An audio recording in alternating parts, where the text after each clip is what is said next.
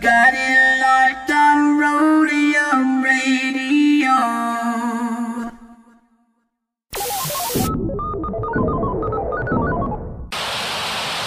Hey Tony, drop that what bass? I bet. Dr. Dre in the place to be. Co-rockin' shit with my homeboy Steve. After Rodeo, get stupid time. Yo, don't think that you can get none of Dre. The motherfucking doctor, the bitch hopper, the sucker motherfucking stopper. I'm fucked up, so don't mind what I'm saying. I'm just kicking it. But Steve, Tony, yeah, and Susan, yo, we can choose it. Dope shit to put in a mix. Know what I'm saying? We kick shit like and that's a fact. And if your shit ain't in a mix, you know it's whack. And that ain't no bullshit. I'm kicking facts on a serious tip. Word up, Dr. Dre's in full effect doing serious damage, boy. Tony A. Tony A. When you're ready, go. Welcome back, everybody, to Rodeo Radio, episode 129, and we are still here. You know what? Check this out. 129 so soon, it'll be 130, and then only 70 more shows, and we'll be at episode 200. I'm pretty good at math, so don't ever doubt me. So anyways, hey, everybody. Once again, we are selling 1-minute ads to play during the commercial breaks. If you guys are interested, hit us at DocuMixery/ads, DocuMixery/ads. If you have a business, if you have a website, if you have a bar or whatever, anything you want to promote, we are selling 1-minute ads to play during the commercial breaks. So once again, our episodes average about 10K views, so you'll have about 10,000 people watching your ad. If you sell mariscos, if you sell micheladas, if you want to promote your OnlyFans page, we'll sell you an ad, okay? Because I know a lot of you girls out there trying to make that moolah, okay? But other than that, once again, you want to buy a hat, you want to buy a sweater, you want to buy some merch, go to DocuMixery.com. DocuMixery.com. I'm running out of CDs. You guys want to buy some hard copies? Go to DocuMixery.com. An update. You know what? I'll give the update on the Blu-ray that people are waiting for, the 3-hour long version of the DocuMixery. I'll give the update on Wednesday because I'm going to be meeting with the guy tomorrow. It was just a big mix-up with the whole COVID thing jumping off. So, but other than that, my next guest, my guest actually brought me a gift. He brought me a Prince CD. A Prince CD. This is so dope. The one with the unicorn in the back.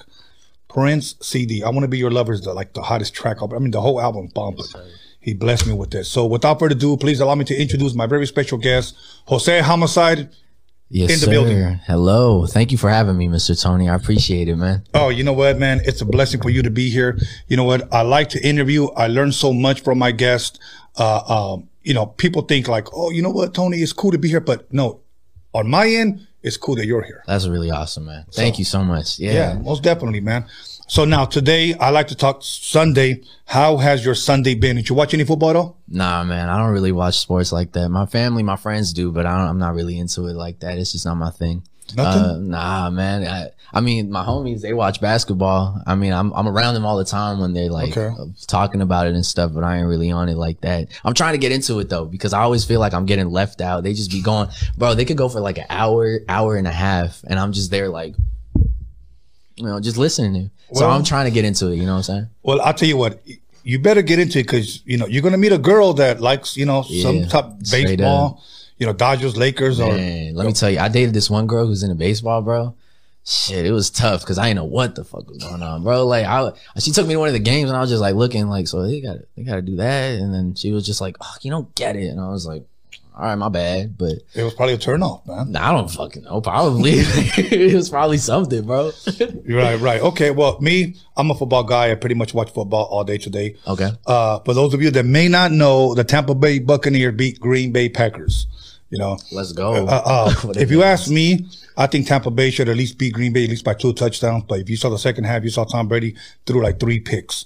So, but he's still going to the Super Bowl. Well, I think this is like his 10th time, if I'm correct, going to the damn Super Bowl. Okay. And then the update on Kansas City, I think either they won or they're beating the Bills. I'm not sure if the game is over, but I think it was like 3 minutes left. but I think they're going to the Super Bowl. So it's going to be at least so far Tampa Bay and KC. Now, once again, if you meet a girl and she wants to watch the Super Bowl, you better watch it with her, man. Hell yeah, man. Of course. Yeah. Definitely. Yeah. It's crazy. You said the Bills? Yeah. I had Buffalo. this math teacher when I went to Tracy High School. Every morning, for some reason, he would walk in and he would be like, who gonna beat them Saints? And I'd be like, what the fuck you talking about? And then this kid Marlon, he would be like, not the Bills, bro. I think he was talking about the Bills. Yeah, the Bills, Buffalo. Yeah, that's the only time I ever heard about them. So the more you know, the more you fucking know, right? Yeah, you know, it's funny, when the Saints were sorry, they used to call them the Aints. The Aints. Yeah, the Aints. I mean, that's a straight diss right there. That's fucked up. Yeah, it is. But you know what, man? I love football. It's a competitive sport. It's one of the sports where you can crack the shit out of somebody and get away with it. Yeah, man. I used to watch it like in high school. Like one of my best friends, Calvin, he was I forgot what he played, but he hurt himself real bad. And I would go to his games. That man took a beating. Every game he took a beating, and he still got up every time. And it's pretty cool. So that's another thing about it. Football, it's like, wow, that's dope that they could just do that to themselves and keep on getting back up. It's really admirable. It's dope. Did you watch the fight last night, the McGregor fight? I saw snippets of it. My homie Gabe just showed me a couple of snippets. Man, that shit was crazy. Like, I mean, to be honest with you, I don't really watch boxing like that either, but I could see myself getting into it. Like, I've been there when like a bunch of people like invite me over to watch a fight and stuff, and I can see why it's entertaining. But it's like, you know, I'm still learning, Tony. I'm still learning. Hey, you know what? You got all your life, brother. But you know what? That's something you should have been doing already. Oh my God, I bet, bro. Maybe it's like, I don't know. Since I grew up with just women, like I grew up with my sister and my mom. They ain't watch no type of sports. My sister tried to get into baseball and basketball, but she never really got into it. Okay. So I think that might just be it. My dad really liked soccer, I think. He really liked soccer, but that's about it. Honestly. Wasn't your thing, huh? I tried to. I really did try to play soccer when I was like maybe 5, 6, but also wasn't my thing. I also tried to play baseball too, like when I was like really little. But what had happened was I pulled up to practice one day and I was like swinging the bat around. And mind you, this was my first day of doing any type of baseball at all. Right. Swinging that shit around. And I swung the bat so hard that it went around and hit myself in the head. I knocked myself out cold, bro. I swear, I was on the floor. I was just like, what the fuck happened? There was like a group of little kids looking at me like laughing. And I'm just like, man, I shouldn't be doing this. Is there any footage of that? Nah, unfortunately not. I'll be watching that shit all the time, bro. But nah, I had the coach, or I think it was the coach. There was some dude there, and I was like, can I call my dad? And I called my dad. He picked me up, and then that was that. So did he ask you what happened? You said I hit a home run? Nah, I was crying. I was just crying, like full-blown tears, bro. I was a little bitch back then, straight up. I'm not even gonna cap, bro. I'm gonna front and act hard, bro. That shit was awful. Right. And I think, I understand when my father left. Just playing, y'all. Now, you know what? Okay, here's the crazy part, because there's a lot of like contact sports, like let's just say football. A lot of them lead with their head. They're always hitting with their head, so they wear helmets, okay? Basketball, they get hit in the head a lot. Okay, definitely. Now you got MMA or UFC, whatever, you know. Crazy, man. Fools they fucking each other up. So now there was a guy that I met that I used to watch on TV boxing, okay?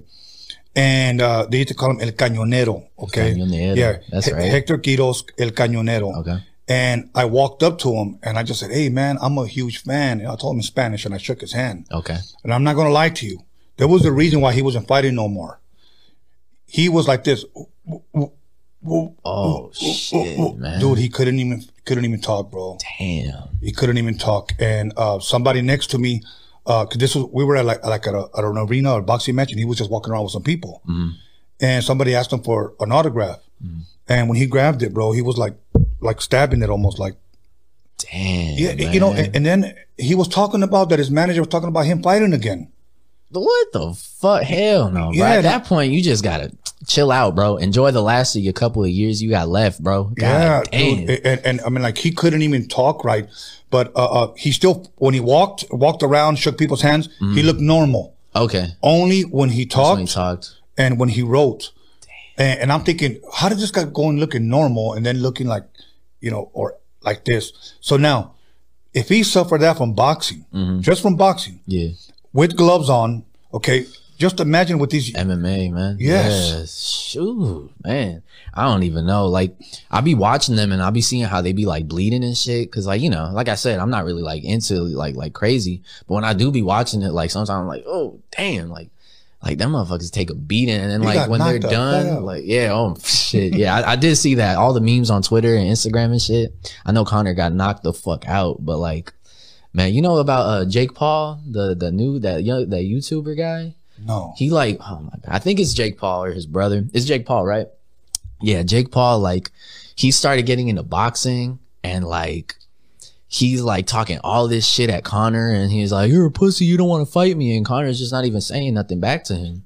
And it's just like, seeing that shit is like I don't even know the sport of boxing, but I know that is like making boxing like, come on, or MMA at least. It's like you doing it like wrong here, pal. It's just like seeing as I don't like that shit. Well, a lot of those guys are clout chasing. Yeah, real shit. And that's what it is because nobody wants to fight them or they don't draw money, you know? Yeah. So they're just clout chasing, you know, and that's what they do because, you know, in boxing, I've known dudes that are really, really good, but it's like their personality or their character or their persona. It doesn't draw money. You know, you could say he's good, but they'll rather see a guy like Conor, you know, talk McGregor talk all that shit, and they'll go pay the $100 just to see his ass get knocked out. Yeah, and he's promoting it with his fucking mouth. And there's some people that just don't have that, you know. Yeah. So those people go clout chasing and they'll call out somebody, you know, whatever, so they could get all that money. I feel that, man. That makes a lot of sense now, actually. Yeah, I mean, there's a lot of rappers that were doing that for a while. Oh, definitely, bro. We'll get to that later because I have a whole lot to say about these clout chasing ass little rappers, man. I cannot stand them anymore, bro. Like, I'm done with them. Like, I know, like, it gets me hot. It's one of those topics where, like, you talk to me about it, bro, I will not stop talking for the next 5 hours, bro. I cannot stand it. We'll get to that. We can get to that later, bro. Don't even trip. But that's what I did. I watched football, and I didn't really watch the fight last night because, number one, I'm not one of those guys that has the fire stick and sit there and fucking find the stream, wait for it to fucking buffer, it fucking boots you off. You know, it looks like you're watching 1980s television because it's so fucking so grainy. Blurry and nasty, I feel. Yeah, like, if I'll just pay for it. To watch it properly. Okay. But now, where originally are you from? Originally, I was born in Bell Gardens, California. I lived there up until I was about 7. I moved to this little tiny city near it's kind of like in the 562 area, Southeast LA. It's called Hawaiian Gardens. I moved there like when I was 7. I stayed there for a while up until high school. When I was like in I think it might have been 10th grade, 11th grade. I moved back because my grandfather passed away. So so I moved back with my grandma because, you know, we just had to make sure she was good. Like, we didn't want her, like, going off, like, because she was developing dementia at the time and still developing now. It's pretty tough. But, so we moved in with her, took care of her, and I've been there in Bell Gardens ever since. That's my hometown. It's not too big. It's not too glamorous, but it's nice. You know, I appreciate it. Like, I don't really want anything too glamorous anyways. I want to be at home, and that's where my home is at, you know. I mean, I went to high school like in this area, like kind of like a couple cities down near Norwalk. I went to Cerritos High School, so I guess I kind of did a lot of growing up there too. Right. Cause you know, I met these people. I met my homies. That was when I I started like dating. That was when I met a bunch of people who put me onto a lot of different things. Right. So yeah, like although I lived in Bell Gardens, I just kind of like grew up in that whole little area, just doing my thing. It taught me a lot, you know. Okay. It's not too nice, not too ugly, but what was your high school mascot? High school mascot, it was a Dawn. It was stupid as hell. Fuck that, but like, yeah. Did you attend like prom and all that? Hell no, I ain't go. What do you mean hell no? Like, nah, man, I ain't go to no dances. It's cause like the way our high school was set up. It was like, I don't like getting into it because it's like, it annoys me to this day, but like. Hey, I asked you, can I ask you whatever? You said yeah. Nah, like straight up, you can ask me whatever you want, but it's just like, I don't like getting into it because I don't like throwing people under the bus, you know? Okay. It's like, the way our high school was set up, it was like Cerritos was right on the border of like this city called Artesia and Cerritos, right? And Artesia is a little bit more like, like underfunded, a little ghetto, and then Cerritos is where all these like rich, predominantly white and Asian community is. And like when you get those two mixed together, obviously there's going to be some problems. Right. And so the way that we did high school was like, I had a group of friends and we always felt like outcasts. Like we felt like nobody wanted to talk to us. Like we would try to talk to people and they would just straight up insult us. Like they would just tell us, like, I remember this one time, me and the homies, we were at the mall, and then I saw this one girl, really pretty. She was cool. She will not be named, unfortunately. But I was like, yo, why don't you say hi? And she was like, you guys look dirty and you guys look hungry. Sorry. And mind you, we were just a bunch of little skater kids in the mall. And like, Cerritos Mall is all fancy. It used to be fancy at least. And like that's why I don't like talking about high school. Cause it was like so much negativity. And like, I try to stay away from it as much as possible. It was like the people I met there, cause we were all outcasted. Like, like I said, like those people, it was like really growing, like understanding, like, although we're doing something different, no, we don't want to be like them anyways. Right. You know what I'm saying? So that's kind of why I stayed away from prom, homecoming, all the little dances. I just could not go to them, bro. Wow. You guys look dirty and hungry. Yeah, that shit, bro. When she said that, I like, a part of me wanted to cry because I was like, damn, you fucked up. But then another part of me was like, nah, I hate you. Like, I'm not going to talk to you. But yeah, you get over things. It was just high school drama and beef. How old were you when you had your first date? Man. You said you were in high school, you started dating. Yeah, straight up. But like, I mean, before that, I was like talking to girls, like nothing serious. Like, I would hold their hands in like middle school, like give them a little kiss on the cheek, be like, I'll see you tomorrow at 7:15 when the bell ring, baby. I'll walk you to class, nothing serious. But my first like official girlfriend was probably like in 10th grade. And it taught me like a lot about myself, like the first relationship you really get into, it kind of teaches you like who you really are as a person. Like you really look into yourself, think about like how you treat others. And like after it was over, I was like, okay, I understand that now. And here I am. Sorry, I didn't mean to go off on that. That was a little off topic, but but yeah, like straight up, like it was cool. I think I was about 15, maybe 14, but it wasn't awful. Looking back now, it was super cringy, super weird, but I grew up, man. I'm still doing a lot of growing, but hey, here I am, you know what I'm saying? Hey, we got to start somewhere, right? Yeah, everybody got to start somewhere, man. But looking back at that starting, it's like, man, what the fuck was you doing, bro? Yeah. You come from a big family, a lot of brothers, sisters? I just got one sister. Okay. My mom raised me. Shout out my mom. She told me to shout her out once I got on here. And she told me to thank you for having me on her show, on your show. Hey, Mom, you're welcome. Yeah, thanks, Mom. But yeah, no, I mean, the way my family is set up, like my mom did a lot of the raising, like having a part-time father. Like there's a lot of things that you don't learn being a young man growing up in that environment. Cause it was like, she always had to tell me like, stay out of gangs, don't do no drugs. And like, she also had to teach me how to like shave my face once I started getting stubble and all that. No shit. And it's like, like you never realize like she turned me into the man I am today. And I'm really proud of the person I am. Even though I have my flaws, I'm really glad she was in my life to guide me that way. And my sister, like when my mom wasn't around, cause she was sick a lot of the time, like my sister did a lot of like the raising too. Like sometimes I wake up and I find out like my mom's in the hospital again. And like my sister would have to make me breakfast. Sometimes I would have to make her breakfast cause she low key fucking lazy if she watching this, but yeah, man. So family life, it felt like I had a big family because of how close I was with my sister, even though we fought a lot. Right. But nah, it was just usually me, my mom and my sister. Then my stepdad came along. And he's been there ever since. Great guy, by the way. Really wonderful guy. That's dope. That's dope. Yeah, man. Let me ask you something, because I like to ask sometimes weird or off-the-wall questions. Yeah. What was your best Christmas gift you've ever received? Best Christmas gift? That's tough, because I ain't never really got too many Christmas gifts.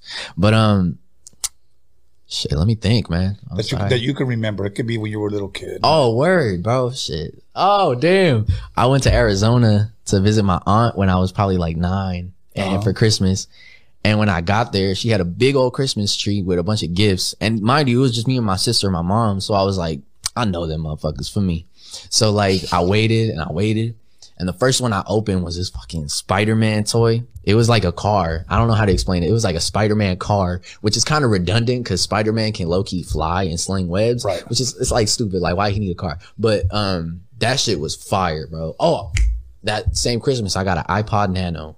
And it never had no type of music, but having it was like really dope. Like, that was like, wow, I got an iPod Nano. It was blue. Yeah, yeah. You know what?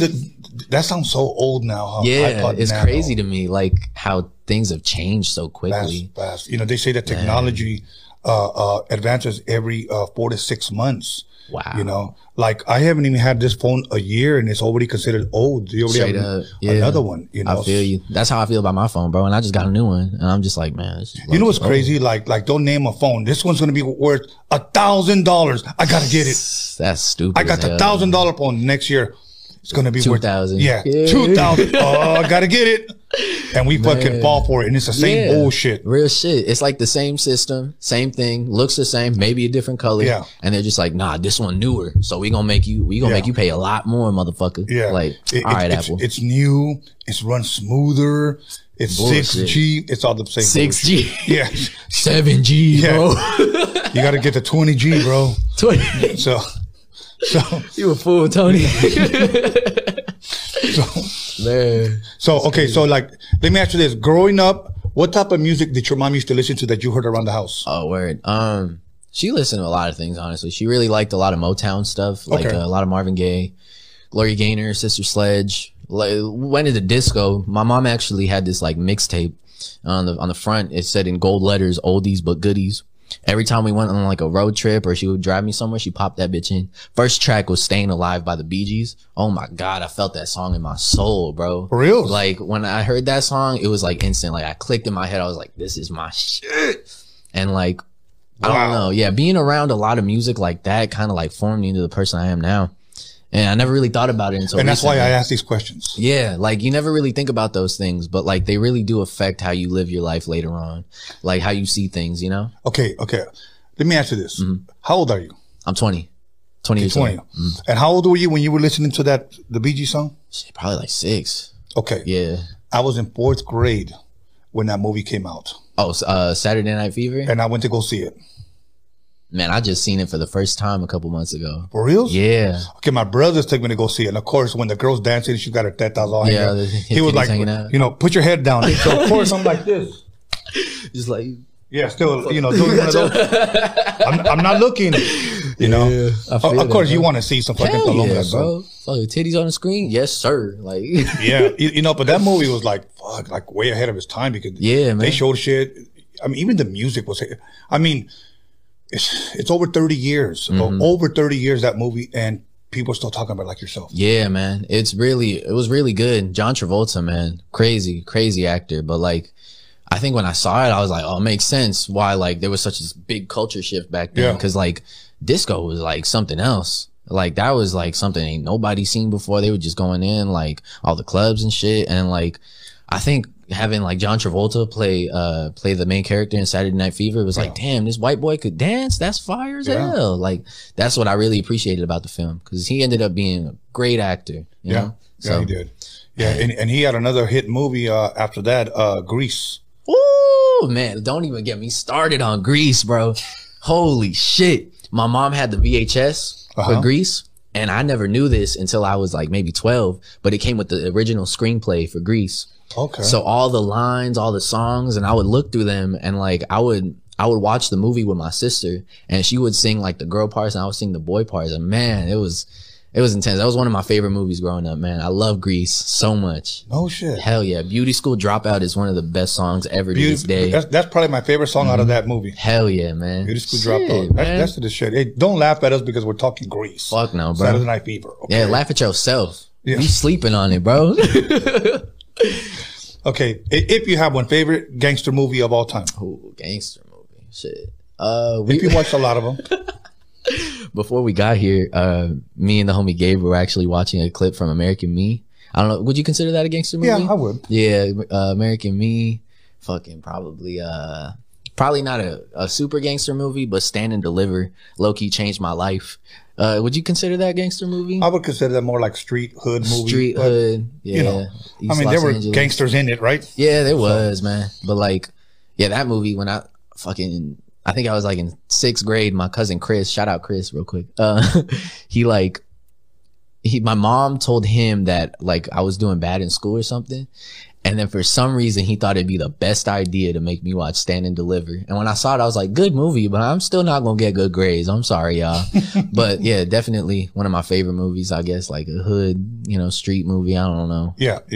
Okay. You ever watch, one of my favorites, or the favorite movie is Carlitos Way. Carlitos? Nah, I never heard of that one, man. Al Pacino, Carlitos Way. When you get a chance, look at it. I'll check it out, definitely. It's pretty much about a guy that wants to get out of the whole street thing. He just got out of jail, and he's trying to stay away, but pretty much all the streets still trying to bring him back in. No, okay. I get that. And he's pretty much saying, I'm done with that. I feel that. That's crazy. All right, I'll check it out for sure. Carlitos Way. I'm sure your mom has seen it. I'm sure I'll let she her has. know for sure. Yeah. So now let me ask you this. At what point in time in your life, what were your best memories of you listening to rap for the first time? Do you remember? Yeah, definitely. I mean, this one's kind of like, not more recent, but this was like one of the like landmark moments for like rap. When I realized I wanted to like make rap music, I was actually at me and the homies were hanging out. It was me, Alex, Gabe, and Alan. And the homie Gabe, he's right here. He played a music video by Childish Gambino's Sweatpants. Okay. And like, I think watching it like in my head, like that night, like just looking at what I was like seeing, it was just like, wow, this is nothing like rap, like what I thought it was. Like, it was so like progressive and new, and like being myself. Like, I've always got teased because I was small. Like, I'm like a little nerd. I love music, like all kinds of music. I'm like really into science and history. And like, I never really thought I could fit in with that scene, but like seeing Donald Glover, knowing his story, like where he came from, it was like really crazy. Like, he's doing it. Why can't I do it? So I'm always going to be grateful to him for like giving me that opportunity and like giving me that idea and sparking my head for that. But with like really early on, like I think here in 2001 by Dr. Dre, like when I was probably like 9 or 10. The Chronic album. Yeah, the Chronic. Oh, no. It was Forgot About Dre. I heard that song. Yeah, the Chronic 2001 album. Yeah. Yeah, when I heard that, I was in the back of my mom's Prius. And I don't know where we were driving, but I had my little headphones in with the iPod Nano, you know. At this point, I finally had music on it, and I was listening to it. And when I heard Eminem's verse, I was like, how is he rapping so many words at one time? Right. And like, I never really thought about it too much, but in my head, I was like, I want to memorize this. So I memorized the whole song, and I performed it for my mom. Like, we lived in an apartment, and I like blocked the door off, and I was like, you're going to listen to me rap. And it was crazy, man. And after that, it went into, do you still remember those lyrics? Nowadays, everybody want to talk like they got something to say, but nothing comes out when they move the lips. It's just a bunch of gibberish, and motherfuckers act like they forgot about Dre. That shit, when I fucking learned how to do that shit, I was like, yes, like so crazy to me, bro. But I got more into Eminem after that. And I did the same thing with Eminem. Like, hi, my name is what? Like, that's the one that got me hooked on. Yeah, man, that is a crazy ass song, man. And then when my cousin actually gave me a bunch of CDs. One of them was the Eminem CD. And when I heard Shake That featuring Nate Dogg, bro, that shit like moved my soul. I was like, fuck, this motherfucker going in. And that was a really big song that kind of changed me into like knowing what hip hop was and really going into it more. You know what I'm saying? Yeah. That's dope, man. That's dope. Check this out. We're going to go ahead and press pause right there. We're going to take a 10-minute break. I almost did a 30-minute break. A 10-minute break. We're going to come back and pick up right where you left off, okay? Beautiful. Because I know you got 3 records out, and we want to talk about those. Yes, sir. Okay. So once again, everybody, we're going to go ahead and take a 10-minute break. Don't forget to call somebody, text somebody, slap the shit out of somebody. Let them know that Jose Homicide is in the motherfucking building. We'll be back 10 minutes. Welcome back, everybody, to Roadian Radio episode 129, and this is the podcast that slaps you across your fat ass with a fat ass dick. We're going to go ahead and jump butt naked right back into it with Jose Homicide. Yes, sir. So, once again, I'm glad you're here. We took a nice break. Yes, sir. Smoked a joint, couple of toques, 3 beers. We're good. So, But when Tony starts really drinking, that's when this shit gets interesting. Really good. Yeah, exactly. Now you were telling me about right before we went to break. Well, that Eminem was like a huge part. Yeah, of, definitely. Like, name me a couple of more rappers that you say were a huge influence on you. Okay. Let's see. Growing up, I mean, I heard Quick a couple of times, but I never really got into him until later. Quick as a name is probably like really, really transformative album for me. Like I listened to that and I was like, whoa, this shit is wild as fuck. Yeah. He's got some soul in his shit, man. Yeah. Let's see who else. Snoop Dogg for sure. That Doggy Style album. Yeah. Crazy as hell. Kendrick Lamar. Cause he's kind of like a almost local artist. Like if you think about it, like, and then seeing him like grow up and like get big like that in that scene, that shit was crazy as hell to me.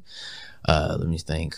Shit, maybe like, does it have to be just West Coast? Because I got a lot of East Coast. No, just whoever influenced you. You would say a lot of Big, Tribe Called Quest, Low End Theory is one of my favorite albums to this day too.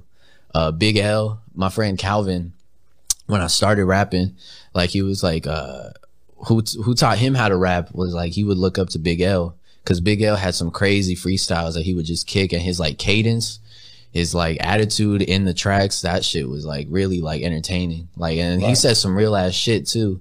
And like Mobb Deep, R.I.P. Prodigy for sure. Like, man, that shit was crazy as hell how he just passed like that.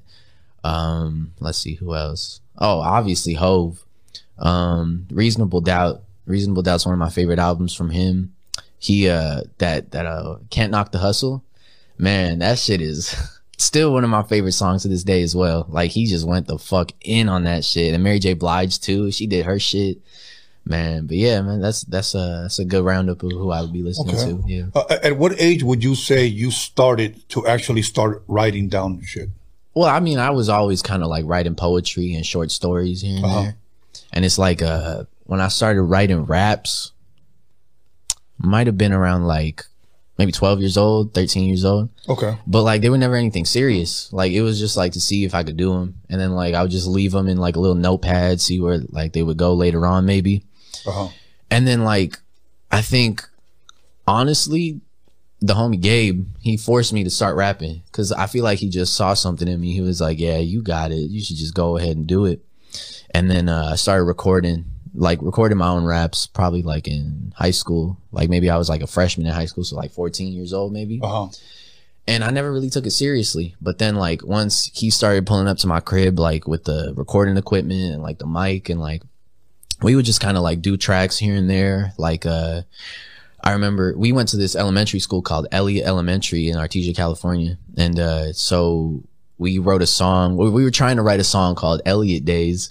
And like, you remember that, Gabe? Yeah, he remembers that. But like, I think that was when I was like, yo, this is going to be sick as hell. We wrote it over the Nujabes. You know Nujabes? Yeah, we wrote it over Aurorian Dance, his beat. And like, we wanted it to like really like stick because we heard that beat and we were like, this is just beautiful, man. And that was when I was like, okay, I should probably start taking this shit seriously. I recorded my first songs like by myself, but then like when I started like really going in, it was with Gabe, and we just did a bunch of songs going back and forth to each other. And to this day, we still like, we work the best. Like I've never worked with anybody better than how I work with Gabe. Okay. Now let me ask you this. When you started recording, what did you used to record on? My iPhone. Yeah. Really? Yeah. GarageBand on my iPhone. And I actually recorded 2 albums on it. 2 whole albums. Well, EPs. Projects like wait, on your phone? On my phone, yes sir. And okay, explain to us how that, like, walk us through it. Yeah, so at first it was kind of just like for shits and giggles, just so I could see what my voice sounded like over a beat. And like I would produce the beat. Like it's pretty easy to make beats on like your phone on GarageBand. Like you just throw in a snare, a little kick, maybe a little chord progression with the keys. On your phone? Yeah, on my phone, just like getting my 2 little fingers, just, you know, just playing that shit. And then like after that, I was like, okay, what if I just get other people's beats, download them onto my phone, throw them in a GarageBand, and then just start writing like whole songs over that. And like my first album, like I genuinely did not believe it was going to work at all. I thought people were going to be like, this is garbage. Like it sounds horrible, but it was palatable for everybody. And that was one of the first projects I ever put out. And to this day, I called it Raspberry Headache. It's like a paying homage to Prince, Raspberry Beret, you know? And it was like, it was about love, you know, because he had Raspberry Beret is about a girl If it was warm, she wouldn't wear much more. And my album was about a girl and how she just fucked me up. So I just called it Raspberry Headache. You know what I'm saying? Was that a true story? Yes, it is. It's a very true story. Want to tell us about it? Yeah. So, I mean, it was multiple like girls, like just taking bits and pieces from like every like little relationship, like entanglement that I've been in or whatever. And it was just like taking that experience and then just like throwing it down and like trying to understand, like, you know, maybe I don't really understand love, but like, I'm trying my best. And so like, basically I just wanted to show like, I understand what I'm trying to do here with this music stuff.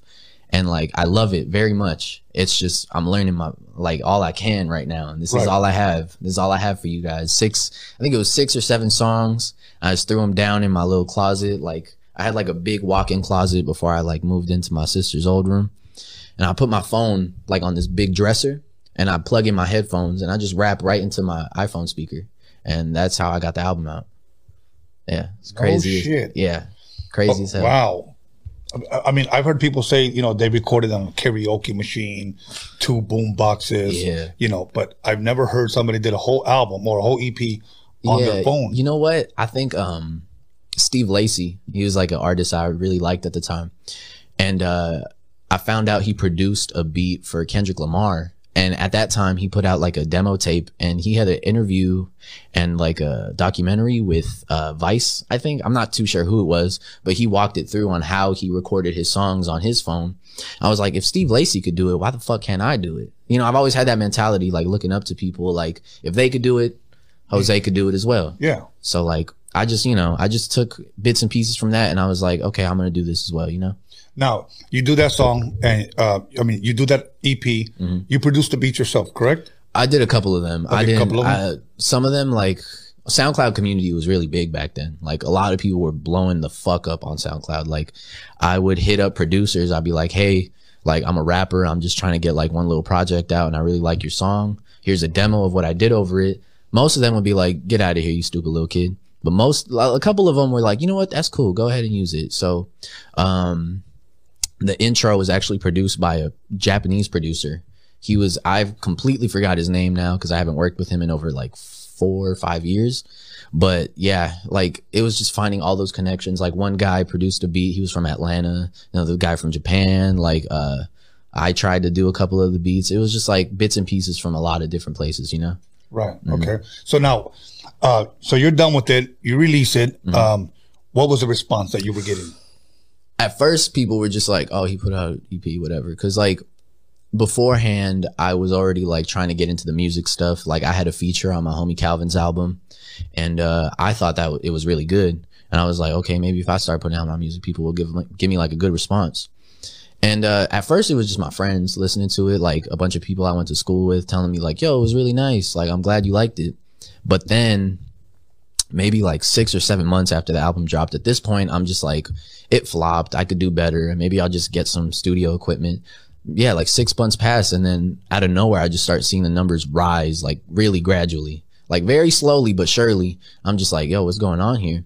And it turns out people had been using my music for like Instagram videos, like compilations, like, and then once it really took off, for some reason, you ever seen like a wax pen, like a weed wax pen? Mm-hmm. So what they do is they hit it until it like blinks, meaning like you can't hit it no more, like it's done or whatever. I don't know how that shit works, but there's this Instagram page called Blinkers Only, and they played my song while this motherfucker was hitting a blinker on his pen.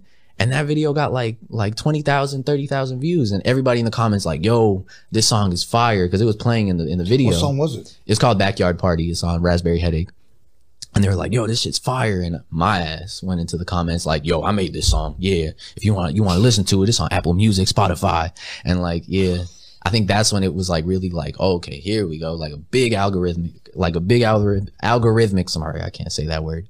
It just boosted like crazy. And like, I'm always going to be grateful. Like, I didn't expect it to happen, but the fact that it did is really beautiful to me. Cause like, you never know when it's going to happen. You never know. Yeah, you never know. But you know what? One thing, one of my boys, Tito, said this, that the game, if you will, chooses you. Yeah, straight up. It chooses you. Mm-hmm. You know, a lot of people that, let's just say that hypothetically, I could have been rapping with you, and let's just say I had 5 years or 7 years ahead of you. Yeah, straight up. But because possibly of that Instagram thing, you shot up. Yeah. And I could be congratulating or I could be hating. Straight, yeah, man, real shit. You know, I ran into a lot of that, man. Yeah. It's crazy as hell. Like, I mean, the thing was, like, I never really understood why people did it because I never felt any different.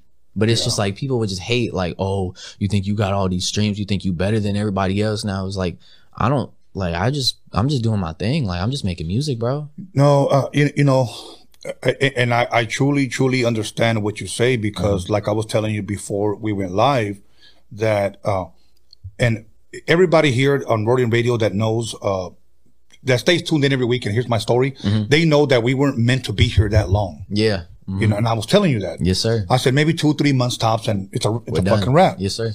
But when we started out with 238 subscribers, September 11, 2019, and then all of a sudden, a couple of weeks later, 1K, and then a couple of days later, 2K, and before that, I was literally getting 1,000 subscribers like every other day, and I'm not gonna lie to you, I kept refreshing it because I thought something was wrong. Yeah. And I was telling my boys, I said, this can't be true. Like, this can't be true. That's really beautiful, man. That we got 5,000 subscribers. Like, in my mind, I was fighting it. I was saying, we're only supposed to have like less than 1,000, you know? And then when we hit 10K, that's when I said, okay, shit just got serious. Man, you know? I bet. And that's, believe it or not, that's when, and I never let it bother me, but that's when the hate started coming in from other podcasts. Real shit, like, dude, you only been on a couple of months. How in the fuck? We've been on 5 years. We can't even hit 1,000 subscribers. Like, what did you do? Did you buy followers? Did you buy subscribers? And I'm like, no. I thought it was a malfunction, so I just kept refreshing the shit. Yeah, straight up, man. You know, so we're almost at 30K, and it's been a little bit over a year. So I'm thankful for everybody that subscribed, participated, talk shit, comment, like, fuck yeah, man. Negative or positive. They're still watching. It's all love. You know what I'm saying? Straight up, man. So I could understand when people would look at you and maybe saw that your numbers were shooting up.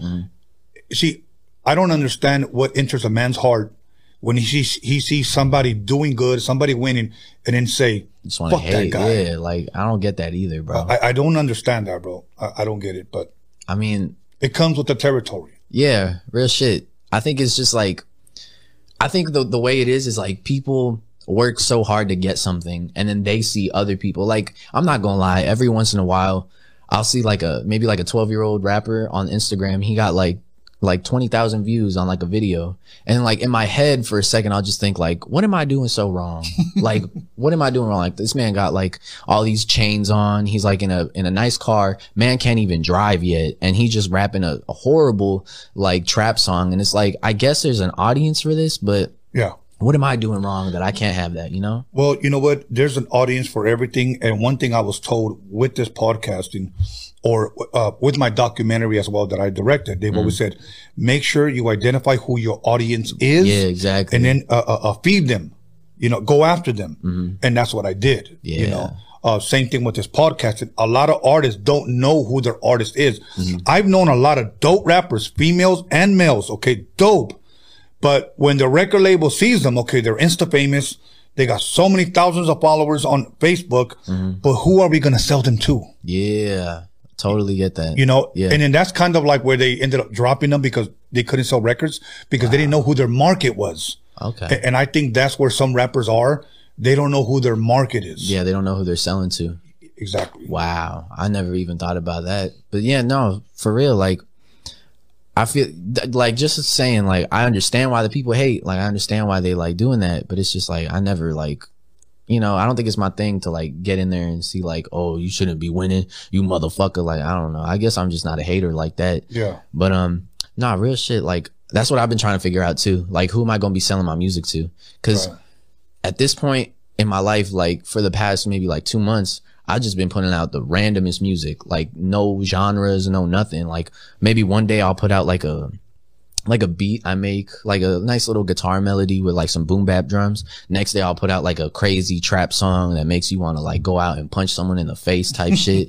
And then like the next day I'll put out like a slow like love song, like R&B, I don't know. And it's just like, I was thinking that too, like, who am I going to be selling this to? And that's when I realized like, oh, if somebody loves music, they must love my music too. You know, like, I don't know. I'm trying not to set one audience, and I don't ever want to like push myself into one genre, you know? Right. Because I feel like somebody I look up to a lot is like Bob Dylan.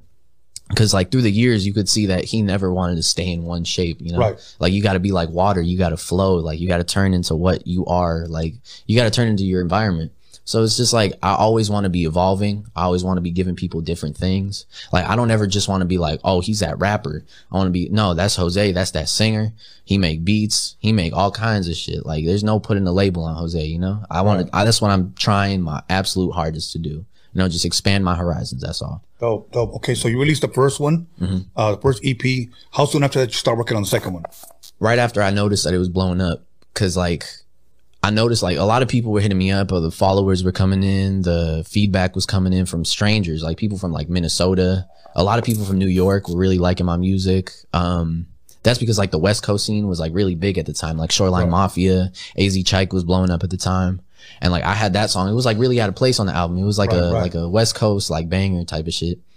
And then people heard it and they were fucking with it. So I was like, okay, now that I have this out, I should start working on the next record. And that album just topped 100,000 like recently, and it was old as shit, but like, you know, all the numbers coming in, it was like, okay, I should start doing something else. So I started working on another project called Death on Two Legs.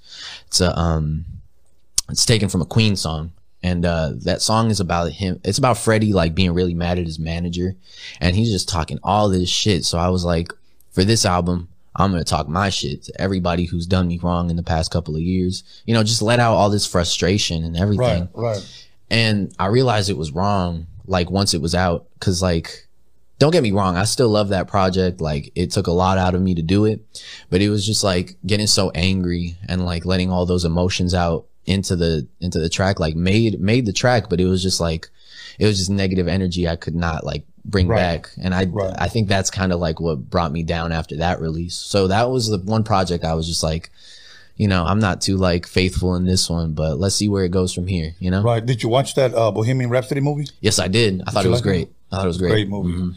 What was it? It came out in 2019, huh? Yes, sir. Correct. That was my favorite movie of 2019. Wow, man. Yeah, Queen's story is fucking insane, man. That was a dope ass movie. Okay, so now what was the response on that EP? It was about the same at first, because, you know, like being an independent artist, you have to do all your own promotion. You got to get all these people talking. You got to do the shows. You got to get merch, which I was lacking at the time because I didn't have any place to get merch. It was people liked it, definitely. They never told me anything negative. Like, to this day, I can't recall like one negative comment, but I low-key appreciate the negative comments more than just silence, honestly, because that means that you listened and you didn't like it, and now I have something to build off of, you know? So that's kind of what brought me down about it, because like too many people were saying, yeah, it's good, but I didn't see the numbers rising too much. Wow. And I think one of the songs that kind of like, I wouldn't say it took off, but it did a lot better than the rest of the album. It was Breaking Bread. And it was probably because I just sent it to a bunch of meme pages, and they like, you know, blew the hell out of it, and they showed it to all their followers. And yeah, to this day, it's still sitting at around like maybe 50, 60,000 streams. But hey, that's better than zero, and I cannot complain at all. Yeah, yeah. Okay.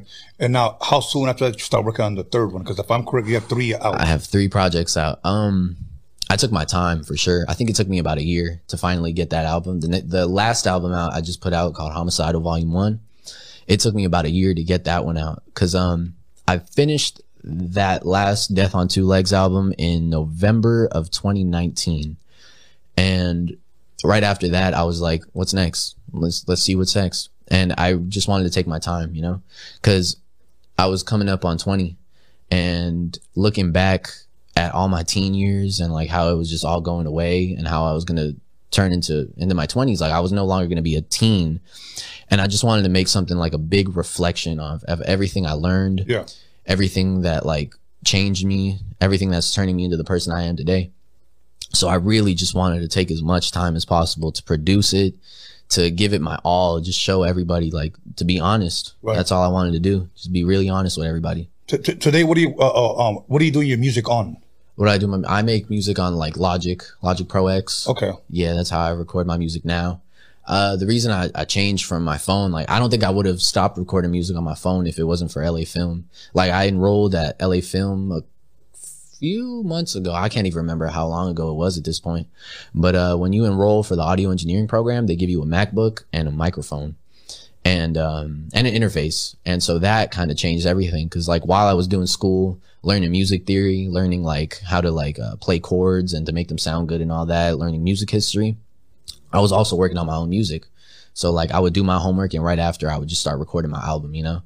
So like that kind of was like a big shift too. Okay. What about visuals? Do you have any visuals out? You know what? I've been low key lagging on visuals. I've been trying to get as many visuals like together, but like we said before we started, like I always want to do everything like 100%. Like I don't want to give anything just like 90-80%. Right. If I'm gonna do a video, I want it to be exactly how I want it to look. I want the people working with me to be in the exact same vision that I'm going for. Right. And I'm writing a script for like a screenplay for a short film for one of the songs on my album called I Think I Love Her. It's about like a weird love triangle type of thing. I don't know. You just got to listen to the song to understand what I'm talking about. But okay, now really quick, where can people go listen to your music? Everywhere. YouTube, Spotify, Apple Music, SoundCloud, Amazon Music, Google Music, Deezer, I think, Tidal. Did I say that already? Yeah. Okay, and what did they look it up under? Jose Homicide, Homicidal Volume 1. That's my latest album. Okay. Now, why Homicide? Did you have another rapper name before that? Yeah, I had a couple. Okay, give us a couple of names. Man, like when I was just making like little random beats on my iPhone, I don't know what got into me because it was the stupidest name ever. But I went by Jose Hennessy. Jose Hennessy. Yeah, and I ain't never drank Hennessy in my life. So I was like, why the fuck am I lying to myself, you know? So like hearing that, I was like, nah, that ain't it. And then I don't know what we was doing. I was with the homies. And then like, I think somebody was like, man, this man Jose get on every track and he just straight up kill it. I was like, you can call me Jose Homicide. And I was like, boom, that's it. And ever since it just stuck. But I don't want it to be just like some ignorant name about murder and violence. I want to change it into something else, you know? I want people to see the name, be shocked, and listen to my music and be like, oh, he not preaching no violence. He not talking about like murder. He not talking about gangs so much. Right. Like, yeah, it's part of the hip hop thing. Like you got to talk about the streets and like what you experience and shit. But I don't want it to be like just my name, what you see, you know? Right. So that's kind of like where the name stems from. Okay. And your first EP, If I Had to Twist Your Arm, give me your favorite song out of there. Well, looking back, it's kind of cringy. It was like, you know, I was a youngin', but probably Backyard Party and Yogurt. Cause on Yogurt, it's like an audio snippet between a conversation with me and my mom's. And like, I always thought that was like the cutest thing ever. Cause like, I really love my mom a lot. That's and like, dope. I love, absolutely. I know what you're talking about. Yeah, man. Like putting my mom on that song, it kind of like, it's always going to be there regardless, you know? And like, I think growing up, not having my mom around so much, like it like scared me into like growing up, like I could lose my mom at any second because she was always sick. Like I never knew when she was going to come home. She would leave to surgery at 5 a.m. and be like, I'm going to surgery. I might come home, might not come home. We'll see what happens. And I would just have to deal with it. And like having her on that song was just like really beautiful to me because that's something that's always going to be there. She ain't never going to leave that song, you know? Okay. Man, I don't want to get too emotional. I'm sorry. No, it's okay. It's okay. So let's go to the second EP. Yes, sir. Your favorite song out of there? Breaking Bread for sure. That was quick. Okay. Also, this one song called Down the Hatch.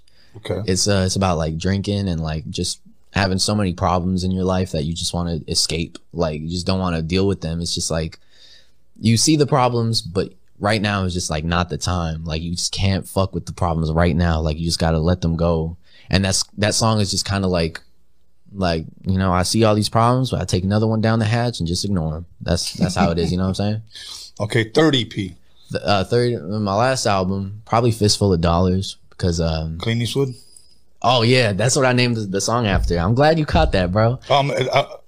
Clint Eastwood is like my favorite actor, bro. Are you for real? Yeah, I'm serious. Bro, I will talk about that in a bit. But yeah, Fistful of Dollars because, I had this girl, Jules, very, very talented musician. Like she's probably a better musician than me to this day. I'm always going to say that, but like, yeah, I got her on it. She was originally going to have a verse, but like it was getting too close to the release date. So I was just like, just sing the hook. It'll be beautiful. And every time I listen to that song, I just remember the day we recorded it. It was just so beautiful. And probably Frownland. Frownland was the first track off of that album, and I produced it myself. Yeah. So like that was the first beat where I listened to it, and I was just like, wow, like I can't believe I made this shit. That's probably why it was one of my favorites too. So yeah. Okay. Now, yeah, 3 EPs, three projects out. Mm-hmm. Now you got to choose your favorite one out of those 3. Definitely my last one, Homicide Volume 1, because that shit was like my magnum opus of my life thus far. You know what I'm saying? Because like I took everything that I've ever learned from music and just threw it right down. Like I have references to like Andre 3000, to Jay Dilla, to like shit. There's just one song that I like.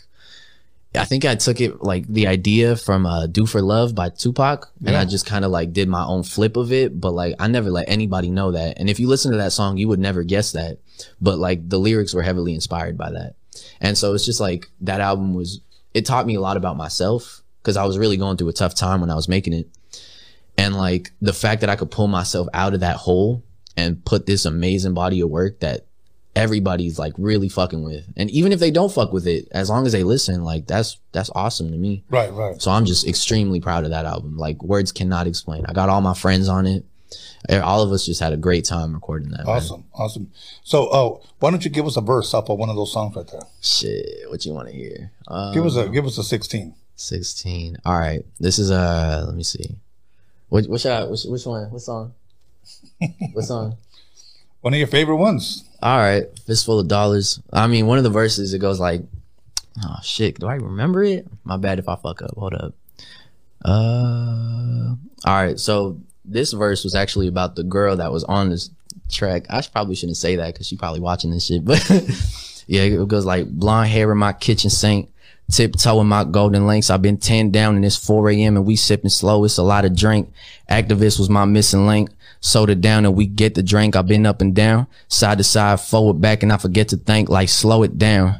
Go catch my breath now. I feel like Basquiat painting on my clothes now. And that bitch wanna talk, I ain't got no time, I gotta get going now. Maybe we could catch up one day. I got a new bitch, she never frowns, like, baby, I'm sorry, but the colors in the sky got a real nice glow when they reflect in your eyes. Like it's one-sided. I could probably die if I ain't had a show tomorrow and another in 5, but I'm a mess, still pushing, so I keep it together when I'm alone, going crazy like the frills of a feather, and you can pull it out piece after piece, but now I'm still pushing, so baby girl, you can come and pour a drink.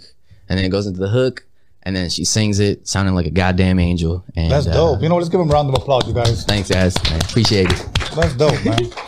That's dope, man. I like that. I like that. Man. Look, sad to say we've come to the end of our interview. Okay. But anything I didn't ask you, anything you want to promote, whatever you want, and then give your shout outs. Definitely. Yeah. If you want to listen to a good album, go listen to Homicidal Volume 1 by Jose Homicide. It's kind of hard to dislike, I'm not gonna lie. So you're gonna have yourself a good time. I want to give a shout out to my moms, Calvin Cujo, Eric Roses, Gabriel Guzman. Let's see, that's about it. Your boys? Man. Huh? Yeah, that's my boys right there. Gabriel Guzman, Eric Roses. Shout them out. They gonna be huge one day. Just watch, y'all. Yo, that'll work. Other than that, man, I want to thank you for coming, bro. I really had you know what? I learned a lot. Thank you, man. I learned a lot because you're 20 years old, but you said a lot of things. Like, first of all, you brought me this. Mm-hmm. Okay. That's all yours, man. Yeah. and you named a lot of artists that were from my era. And I'm thinking like, wow, I always admire that when I see the younger generation really admire the music that I grew up with. Like it's how would you say? It's almost like a mental turn on, like, wow, these guys really did the research and they love good fucking music. Hell yeah, man. You definitely. Saturday Night Fever, Grease, Clint Eastwood. Yes, sir, man. Okay. On our way out, favorite Clint Eastwood movie? Clint Eastwood movie. Yeah, probably Fistful of Dollars, definitely. Really? Actually, he did he directed a movie called Richard Jewell, like recently. Have you seen it? No, not that, not the new one. You have to check it out, bro. Okay. It's so good. My homie Jordan told me to watch it. Wow, dude, it brought me to tears. I'm not gonna lie. Did you watch the Mule? The Mule, yeah, bro. Oh my god, man, that was crazy. Fucking Gran Torino too. Gran Torino. Fuck, shit, dude. Man. I mean, When has Clint Eastwood ever made a whack movie? I don't think he ever has. Exactly. That's somebody you got to look up to right there. Clint Eastwood, man. I'm the Mexican Clint Eastwood. That's right. That's right, Tony. Hey. All good. Okay, Jose Homicide. Make sure you guys check him out. And up next, you know who just walked in? Who just walked in? Puppet Master. Puppet Master. Yeah. Oh, Puppet Master's in the motherfucking building. We'll be back. Make sure you call somebody, text somebody, slap the shit out of somebody. Let them know that Puppet Master, Jose Homicide is in the motherfucking building. We'll be back 10 minutes. Fuck. Welcome back, everybody, to Rhodium Radio episode 129. And you know what? I'm glad you guys stay tuned in. I'm glad you guys are still here. I don't care if you guys comment negative, positive. It's all good. Other than that, once again, I want to encourage everybody, if you own a business, if you got an album coming out, I mean, if you got an OnlyFans page, whatever, and you want to promote it, buy an ad, and we'll play it during our commercial break. Go to DocuMixery/ads.